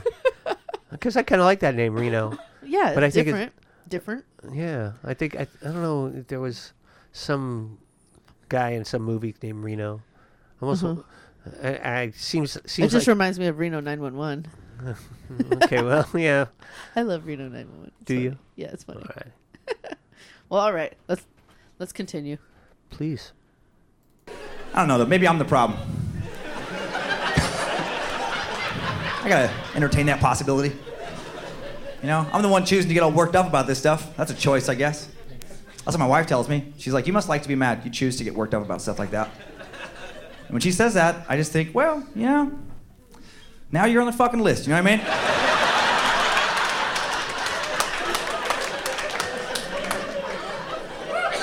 You could have chose to support me in my moment of frustration. But you chose to pile on. She's probably right.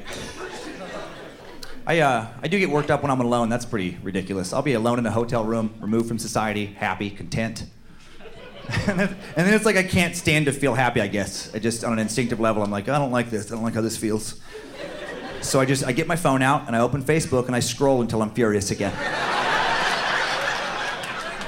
I scroll until I come across a comment, a status update that someone left, and I react as if they yelled it at me specifically, as opposed to just posted it.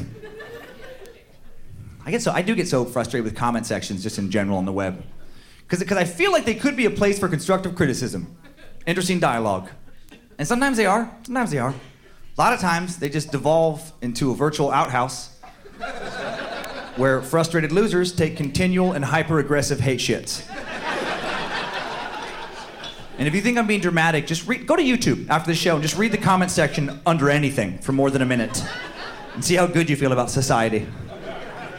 Just so much ignorance out there. Just comment after comment of stuff like, this is the worst movie I ever have seen this ever is. Thanks for taking a study break from Harvard, Dr. Genius. How did you fit 7 apostrophes into that horse shit? What? Man, we can clean up the comment section.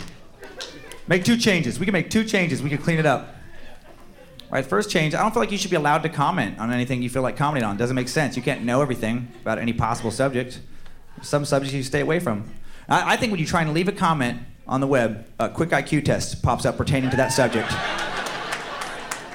Right? And if you can't answer like a simple question quickly, you get blocked for like 6 months.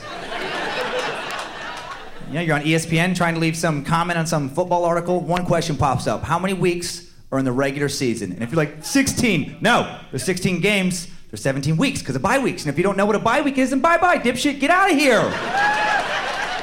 This isn't your place to shine. And no more anonymity either. People say a lot of racist, hateful stuff on the web because they can be anonymous. They can shout out from the darkness, you know? I remember like a year or so ago thinking that just racism was done. I was like, you know what? I don't even think racism exists anymore. I think we're pretty good. I think we've reached a good place. And then I was like, wait a minute, you're white, you dumb shit. You don't know what you're talking about. And then I remembered YouTube. Like, YouTube, if you think that there's no racism in society, go to a video of any black man talking about literally anything on YouTube. And look underneath, and you're like, oh, shit. We got some fucking work to do. It's unreal, because people can, you know, say stuff because it never comes back to them. They'll have a profile picture of, like, Ed Norton from American History X. You know, some name like Confederate Warrior, 1853. Oh, you're really on the front lines, you son of a bitch. You're fighting some battles. I think you'd have to own those statements. I think your profile picture should have to be your most recently issued, you know, government identification photo. So people know what you look like, and underneath that, it should be your current home address so people can find you and follow up with some questions about your witty comments. Yeah, that'll shut it down. People will be a lot less brave if it comes back on them. I don't know. Thank you. Thank you. Yeah, that's pretty funny. The time suck. Occasionally he'll have idiots on the internet. The internet. And he'll read comments of people commenting on whatever the show happens to be on. Right. And the people, he just reads them and and he makes commentary on whatever. Hilarious. It's so funny. Yeah, it is very funny. Yeah, there's so many people out there that, you know, they just post mean things or whatever. Yeah, and like you said, they have the anonymity of the hiding behind their computer. Yep. They wouldn't have the balls to say something way. like that to someone's face. Yeah. And it's like, you know, I always, because me and my dad get in conversations that become very circular, and I'm like, all right, I don't want to talk about this anymore. But he's like, the TV says this, and the TV says that, and the TV says this. And I'm like, you got to stop watching TV. Because I go out inside the world all day, and I don't see any of this thing that you're talking about. Yeah, I was listening to some podcast yesterday, and the guy had on a guest, and he was talking about people are being programmed. And he says, this is how you're being programmed through your TV. Yeah. And he was saying that everything. If you watch any movie, in the first 5 minutes you're going to see this. And he said like a coffee cup and it's because they want you to drink coffee. And he was saying all these things. I'm like, oh. And the guy said in his preamble, I didn't know. I thought he was just like it was going to be this. Multi-level marketing thing or something. Right. And then I watched some of his videos. I'm like, oh, I have to have this guy on. And everything he was saying, it's not that it's programming you, but the way they set everything up, you're programmed. So it's like the subliminal messages. Yeah, and that's exactly what he called it. Yeah. It said it was subliminal messaging. Yeah. And so different things will just you'll keep pounding them, and you don't even realize it. And it's funny because they're teaching us the language. Yeah. Trigger. Things like that, because that's what they're doing. All that stuff, when they say different things, the people just allow them to change the language to whatever you want to make it, whatever you want to make what you're saying mean. Right. So, but that's not how language works. Yeah, but because everyone, if they keep saying it over and over and over, so the COVID thing. What are you going to get if you get the shot? What's it called?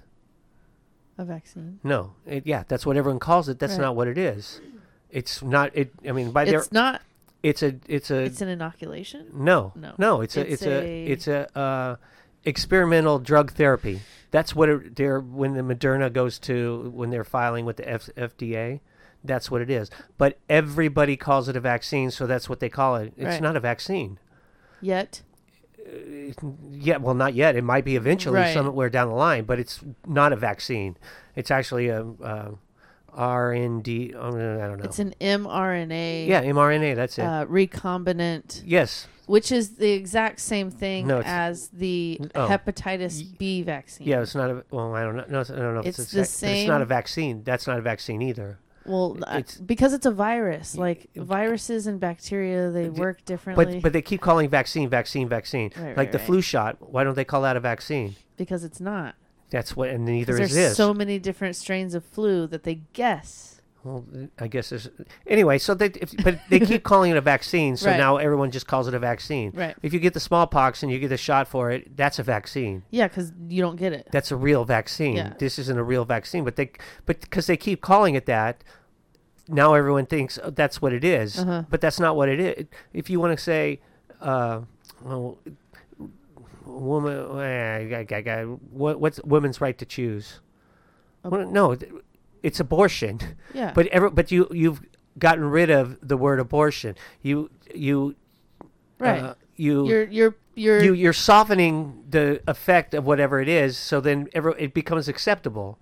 And I think that we do that for all these words that used to mean something, and now they don't mean what they used to mean. But I would say that English is a special language. Oh, English sucks. It really does. And I spelled it SUX.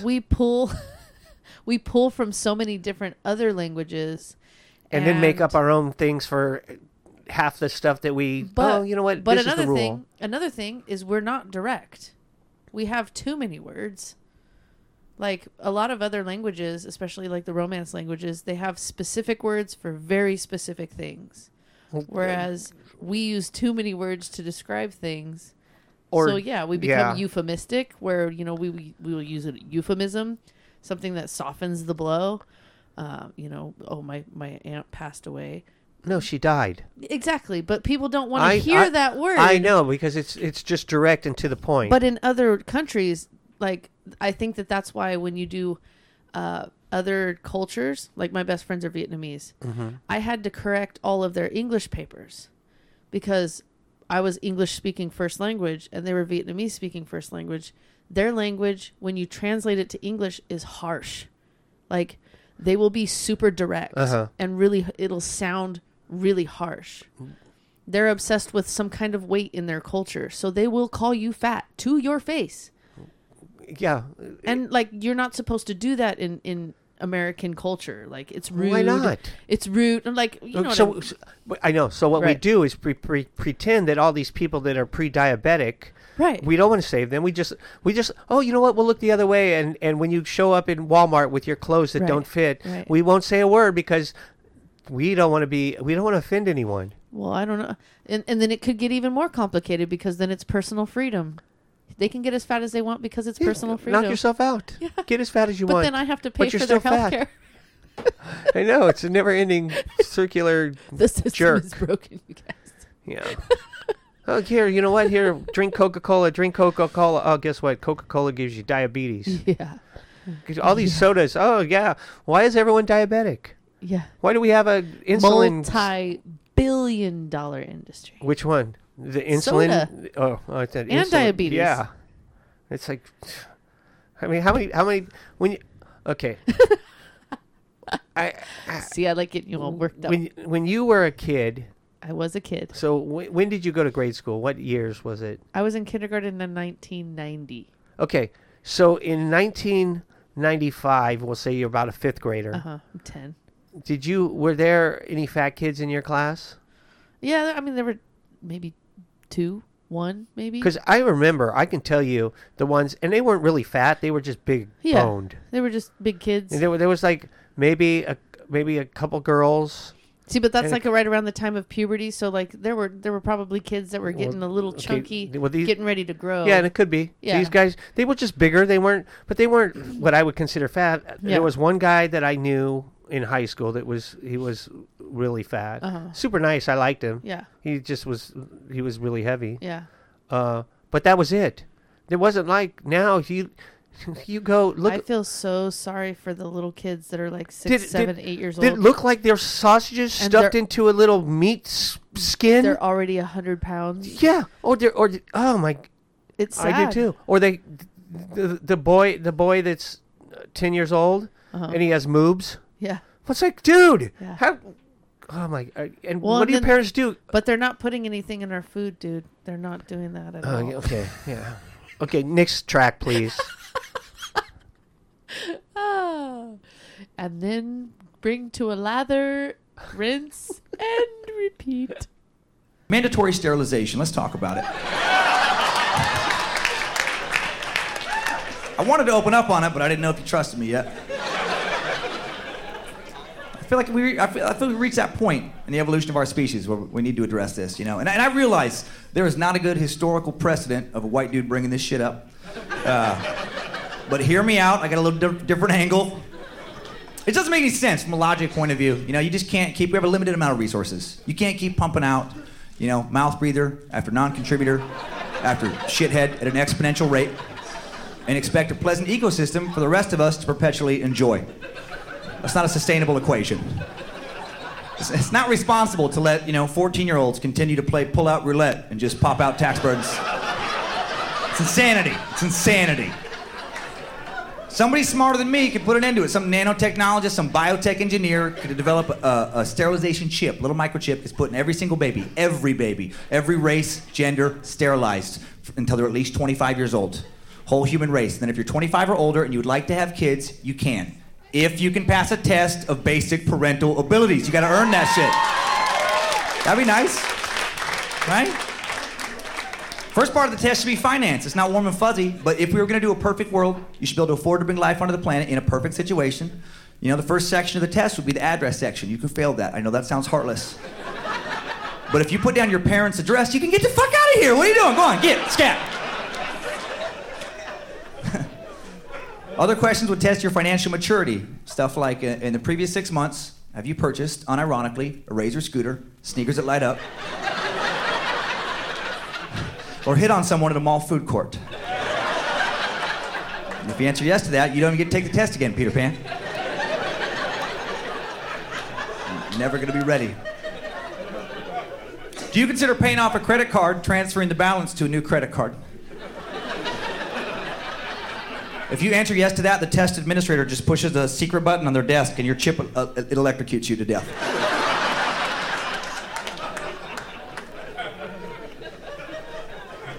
If you can pass finance, then you should have to pass some common sense stuff. Make sure you're not going to kill a kid you happen to be able to afford. Really easy stuff you should know. Like, what flavor of beef jerky do babies prefer for breakfast? Pineapple habanero or sweet teriyaki? Hopefully you know that's a trick question. Babies choke on all flavors of jerky at all times of day. Jerky's quite chokeable for babies. They're small mammals with no teeth.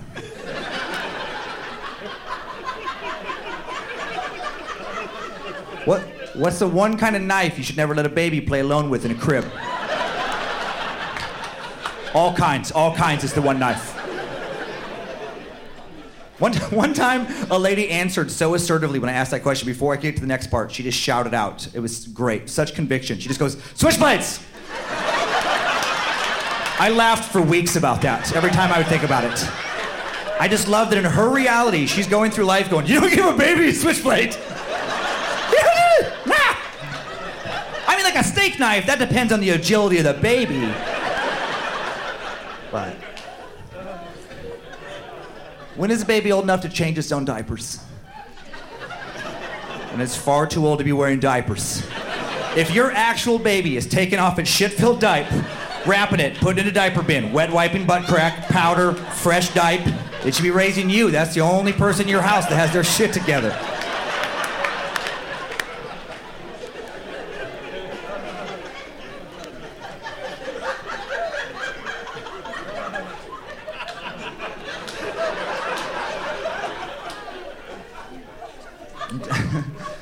I'm glad this test wasn't around 40 years ago. I wouldn't be here. When I was born, I had a 37-year-old grandma. That's bad math anyway, you crunch those numbers. There's no equation that makes you think, good for them, good for them. That's great. I did like having a young grandma. I still have a young grandma. I loved it growing up. My grandma Betty, she was way younger than my other friends' grandmas. I would do things with her that would blow my friends' minds. Like we would legitimately go mountain climbing. Not like a trail, like just up a mountain. In like 5th, 6th grade, my friends would be like, how is your grandma climbing a mountain? I'm like, because she's 45. She's an athlete in the prime of her life is how.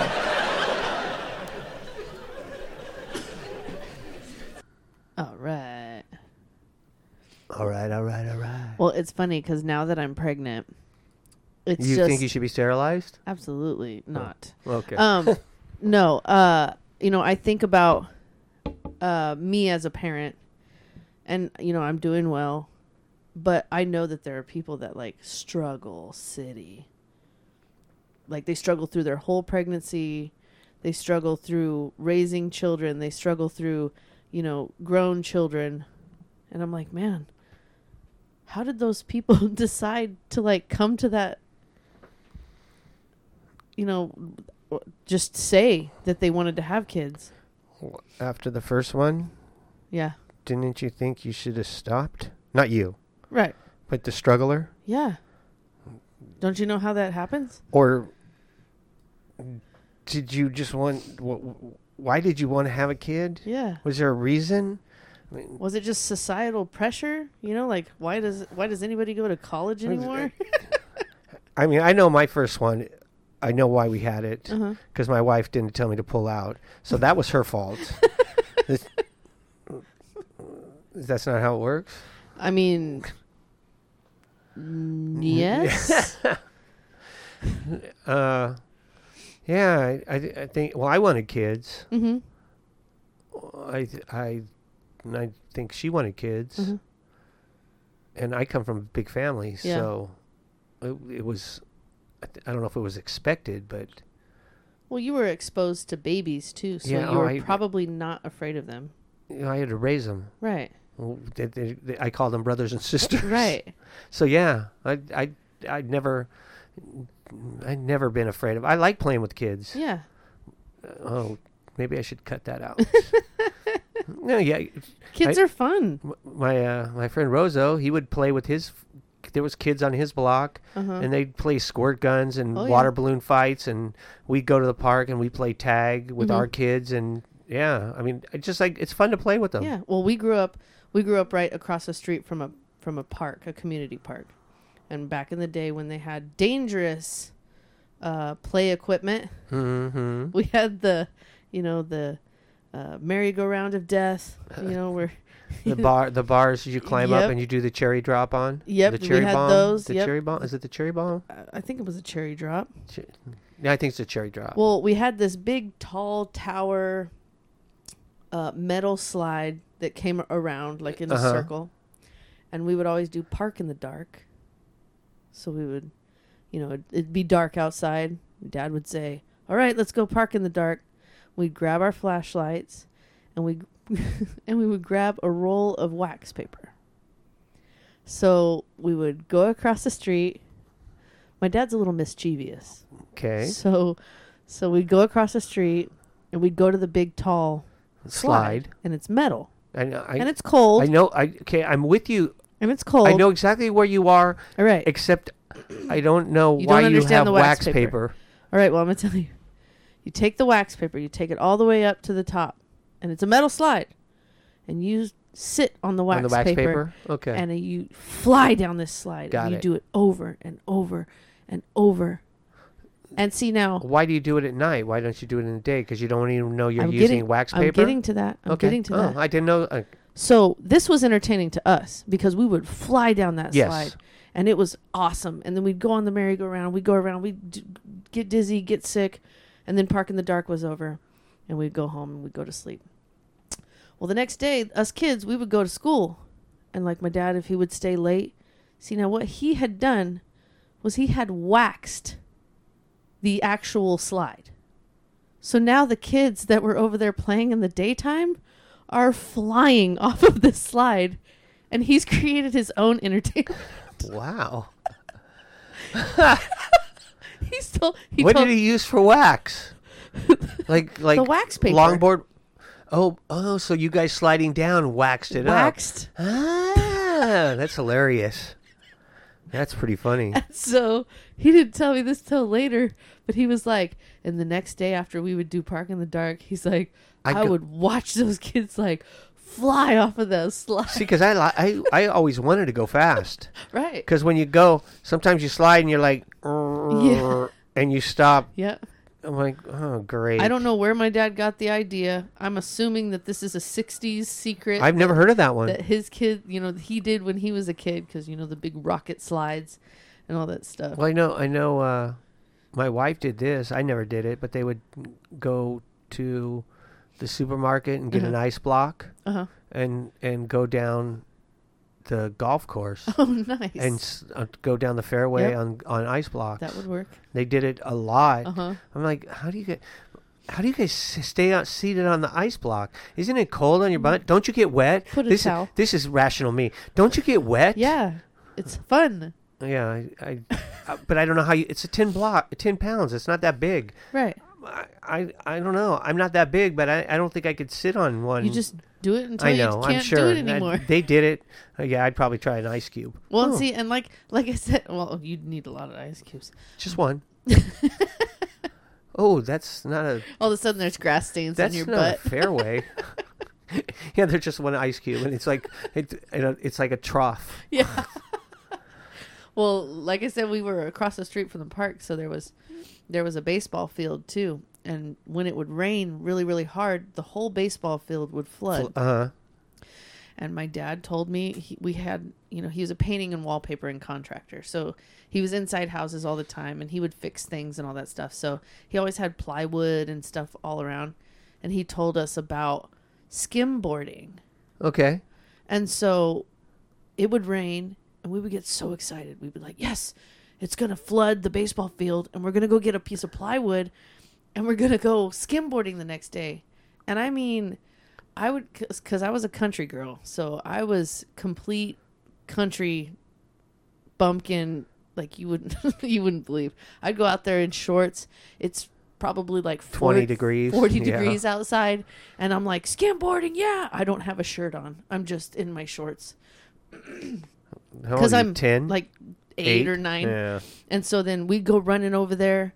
And we would skimboard, and I am just dirty from head to toe. I've got my mom's got pictures of me just covered in mud, from head to toe and stuff. And dude, but those were the days. Yeah, one time we have a picture of my son and the Blob's two boys, and they were playing in the backyard, and they took a picture, and they look like they're mud children. Monsters in the Black Lagoon. Yeah, they were just covered with, I don't know what, if they were just throwing at each other. I don't know what they were doing, but it was pretty funny. I just laugh. I'm like, oh, that must have happened when I was at work, like everything. Yeah. But kids are so much fun. Oh, yeah. But, there are a lot of work. They're a lot of work. They're work, but they're fun. Yeah. But some people, I think one of my brothers, I think he thinks he's one of the best parents ever. And he's a parent that, in my opinion, does the least amount of work ever. And there's lots of those out there. I'm like, really? Do you guys, what, when your kids are doing something, what are you doing? Yeah. Shouldn't you be paying attention to your kid instead of while they're... Right. I don't know I think we were playing Warcraft or Starcraft online, and he gives me a message, BRB, be right back. Right. And he comes back, and I think his sons are like 4 and 2, somewhere in there, and maybe 5 and 3. One of them is holding the garage door, and the other one's pushing the button to make it go up. Oh no. And he tells me that. I'm like, okay, Dad of the Year. You're like, man, somebody's head's going to get smashed. Yeah. Well, no, because I think it stops when so they're probably blocking the thing, not knowing they're blocking the thing. But still. I know. Danger, no good can come of that. Will Robinson. But yeah, I think that one of the things that I've learned through my kids is patience. Yeah, I was a patient person before. I'm not somebody that just completely flies off the handle and and is super impatient, but they've taught me to be even more patient. Well, we got some home videos, and my wife was watching one, Christmas of 2006, and my daughter, I think the youngest one is 9, and she wants to put stuff, we're decorating the tree, right? And I'm holding her, and I'm getting mad at her because I'm saying, I've got you, you're not going anywhere. Right. I've got you, and then she gets all upset. She's scared she's gonna fall. Yeah, and I'm like, I'm not dropping you. I'm your dad. Right. And then I'm trying to, the whole time I'm trying to joke around with her, and she's like all pouting. And right. I'm getting like, upseticus. yeah. I'm like, wow. And then the older sister is sticking her butt in the younger sister's face, and it's all in video. I'm watching it, and so then I grab the older sister and say, "Come here, come stick your butt in her face." And so, and then we call that the fart game. The camera is filming still, right. And you see the tree, and all three, me and the two girls, are wrestling on the ground, and every once in a while you see feet fly up in the air. It's like, you can hear us, but you can't see anything, and it's pretty funny. I'm like, huh, yeah, they grow up so fast, right? They were little girls, and now they're women with jobs, and doing all sorts of cool things, and I'm like, wow. Yeah, and my oldest daughter, she just turned 10, and like I said, we took her to her concert, and just seeing the way that she interacts with other, just the public in general, and how she wanted my attention, and she, we were hanging out, just her and I, and we don't do that very often. You'll do it more when you get older. Yes. When she it's not your kid. Yeah. That you have to raise to be because you become peers. Adult that functions in society. Right. I mean that's your main goal. Exactly. You're not your kid's friend. I'm not trying to control them. You them. can be friends with them, but you're not their friend. Yeah, but I'm not trying to control them. I'm trying to give them all the skills that they need to be able to function. To function in the world, because the world is not nice. And I tell them that all the time. Do you need me to show them a pink slug? No, I was traumatized enough by that. Okay. Have you told him about the pink slug? No, not yet. It's not coming yet? No. Okay, good. It's funny. I just gave Kayla her first puberty book. What is that? I gave her first puberty book. What does... Okay. Can we hear the next track, please? But it's because I'm pregnant and she's really curious. And so... Next track. I just did it. Next track. Uncomfortableness. I don't know if I deserve him. Probably not, but I have kids. I have a 9-year-old daughter, Monroe. I have an 11-year-old son, Kyler. Man, they're good kids. Oh, thanks. Yeah, they're fun. I love them. They can be annoying, but so can every kid. So can every person. I can be annoying. We can all be annoying. But what's great is like when your kids are annoying as a parent, you can provide so much incentive to them to no longer be annoying. Right? That you can't do with other people. Like you can threaten legitimately to take away all of their stuff. That's power. Because technically all of their stuff is all of your stuff. It's gonna be nice to remind them. I wish if my dad powers translated to the rest of the world, I feel like I would hang out in public much more, right? That'd be so great if like some dude's acting like an idiot at a bar, just whistling at the bartender, snapping his fingers, just like, hey, dude, she's not a dog, that's a human being, knock that shit off. You don't talk to me that way. Do you want me to take your phone? Is that what you want? You want me to take it?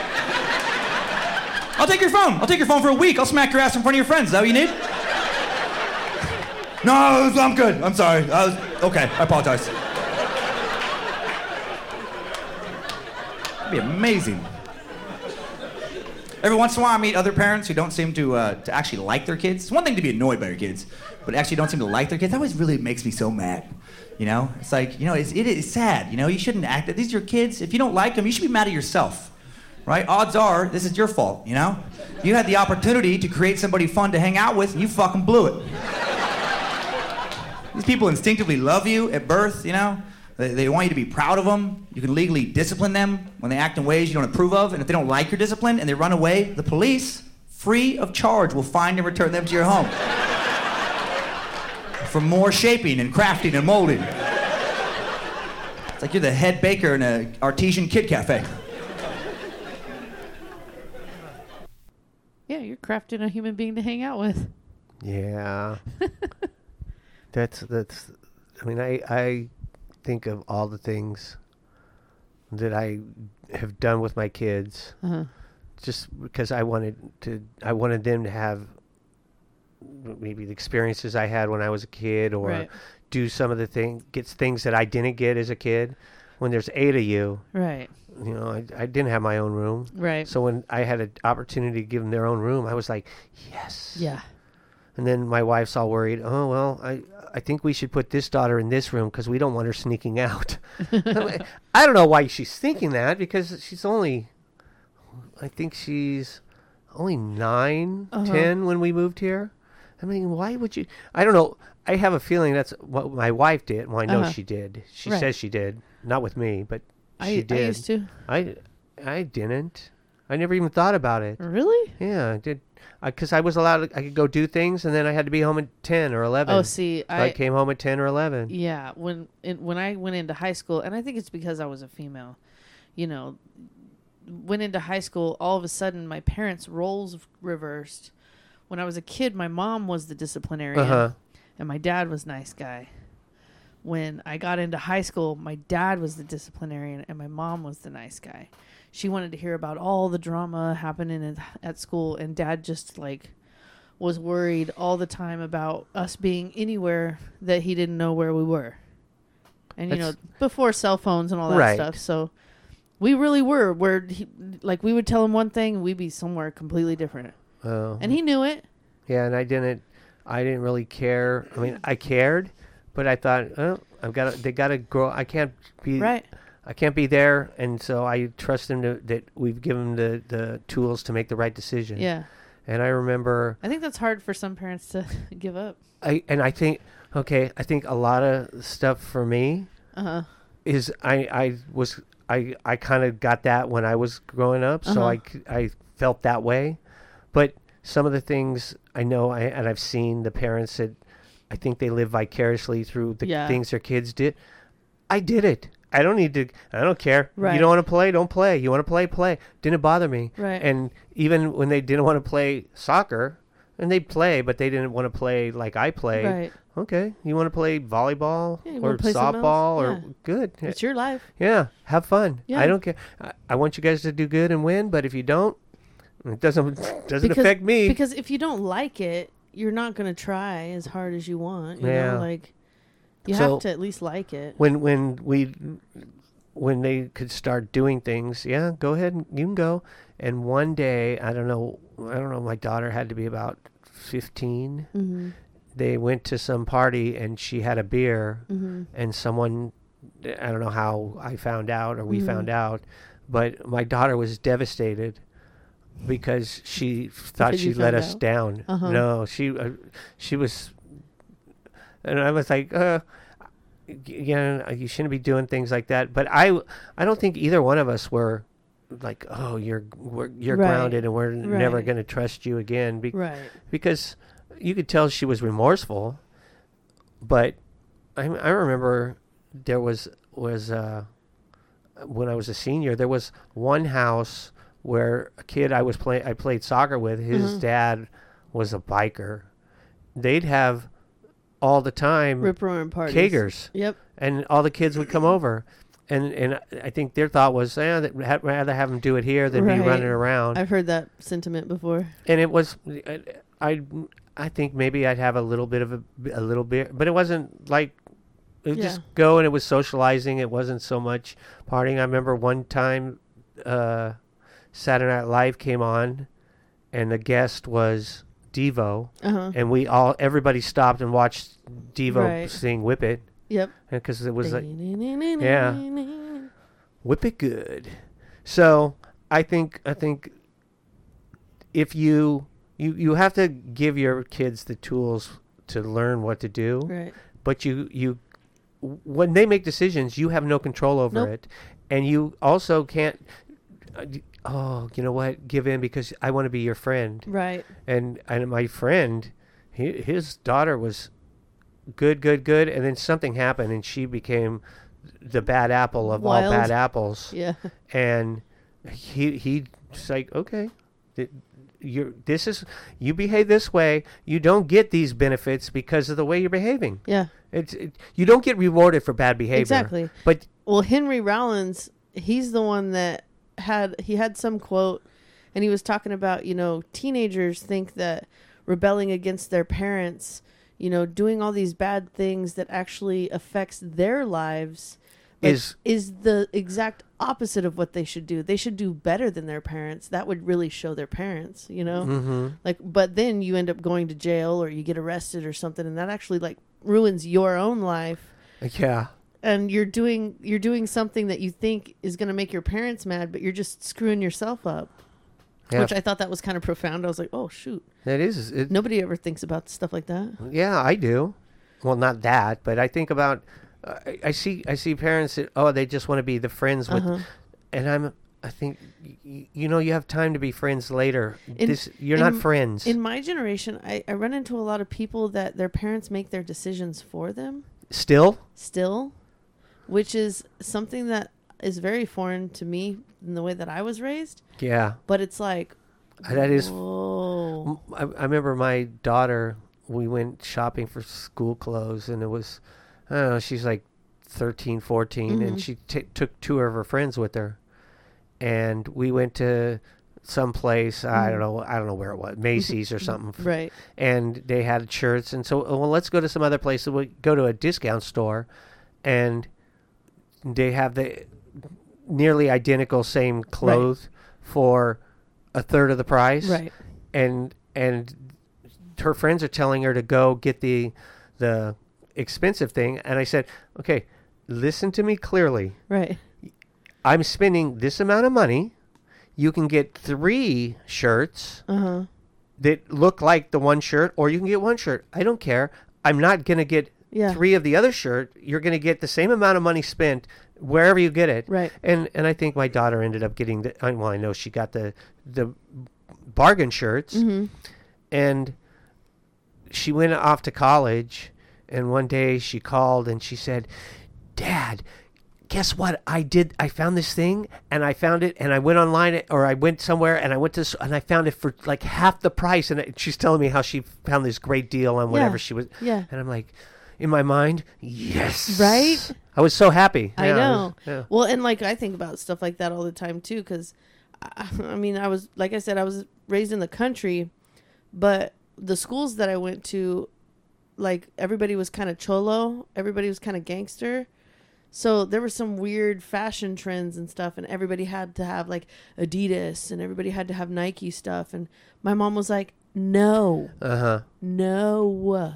Yeah. That's what I had Keds and Champion and yeah, I think because I was from a big family and you don't have a lot of money to go around. I would get stuff that wasn't the name brand stuff, and it didn't bother me. I mean, it fit. It was clothes, and I thought it looked good. So I have that in my. I'm not gonna go out and buy. Yeah. I can get the same looking pair of shorts. Yeah. I can get 4 pairs for the price of one of this. Why would I do? But if you look now, you can find Adidas stuff. Yeah. For relative. But now it's not like that at all. Not like it was in the 90s. Now it's like, I found this at Goodwill. And that's 2. And you can't have it because there's only one. Yeah. And I got it for $2. Yeah. There is that. So that's kind of interesting. I have a sister that does that. Yeah. When my dad died, she made sure she told everyone in the church that, look how frugal I am. My dad said I was frugal. And so I'm wearing this jacket that everyone thinks is expensive. And everybody's looking at her going, your dad died and you're talking about how great you are. Hey, maybe it's the way she grieves. Yeah, it was me. The blob texted and it said, that was a good service. Funny how all she did was talk about herself. and I read it to everyone, and she had left, and so then we all laughed. And this is the sister. The sister. Yeah. Yeah, the sister. Yep. Yeah, it's my brother's birthday today. And I called him. Happy birthday, brother. Yeah, he won't get this. He doesn't listen. Although he said my brother-in-laws have made him listen to a couple things talking about the sister, and he said, yeah, I laughed. But when I talked to him, we got to talking about the sister, and we're like, yeah. He goes, I'm done. I go, I know.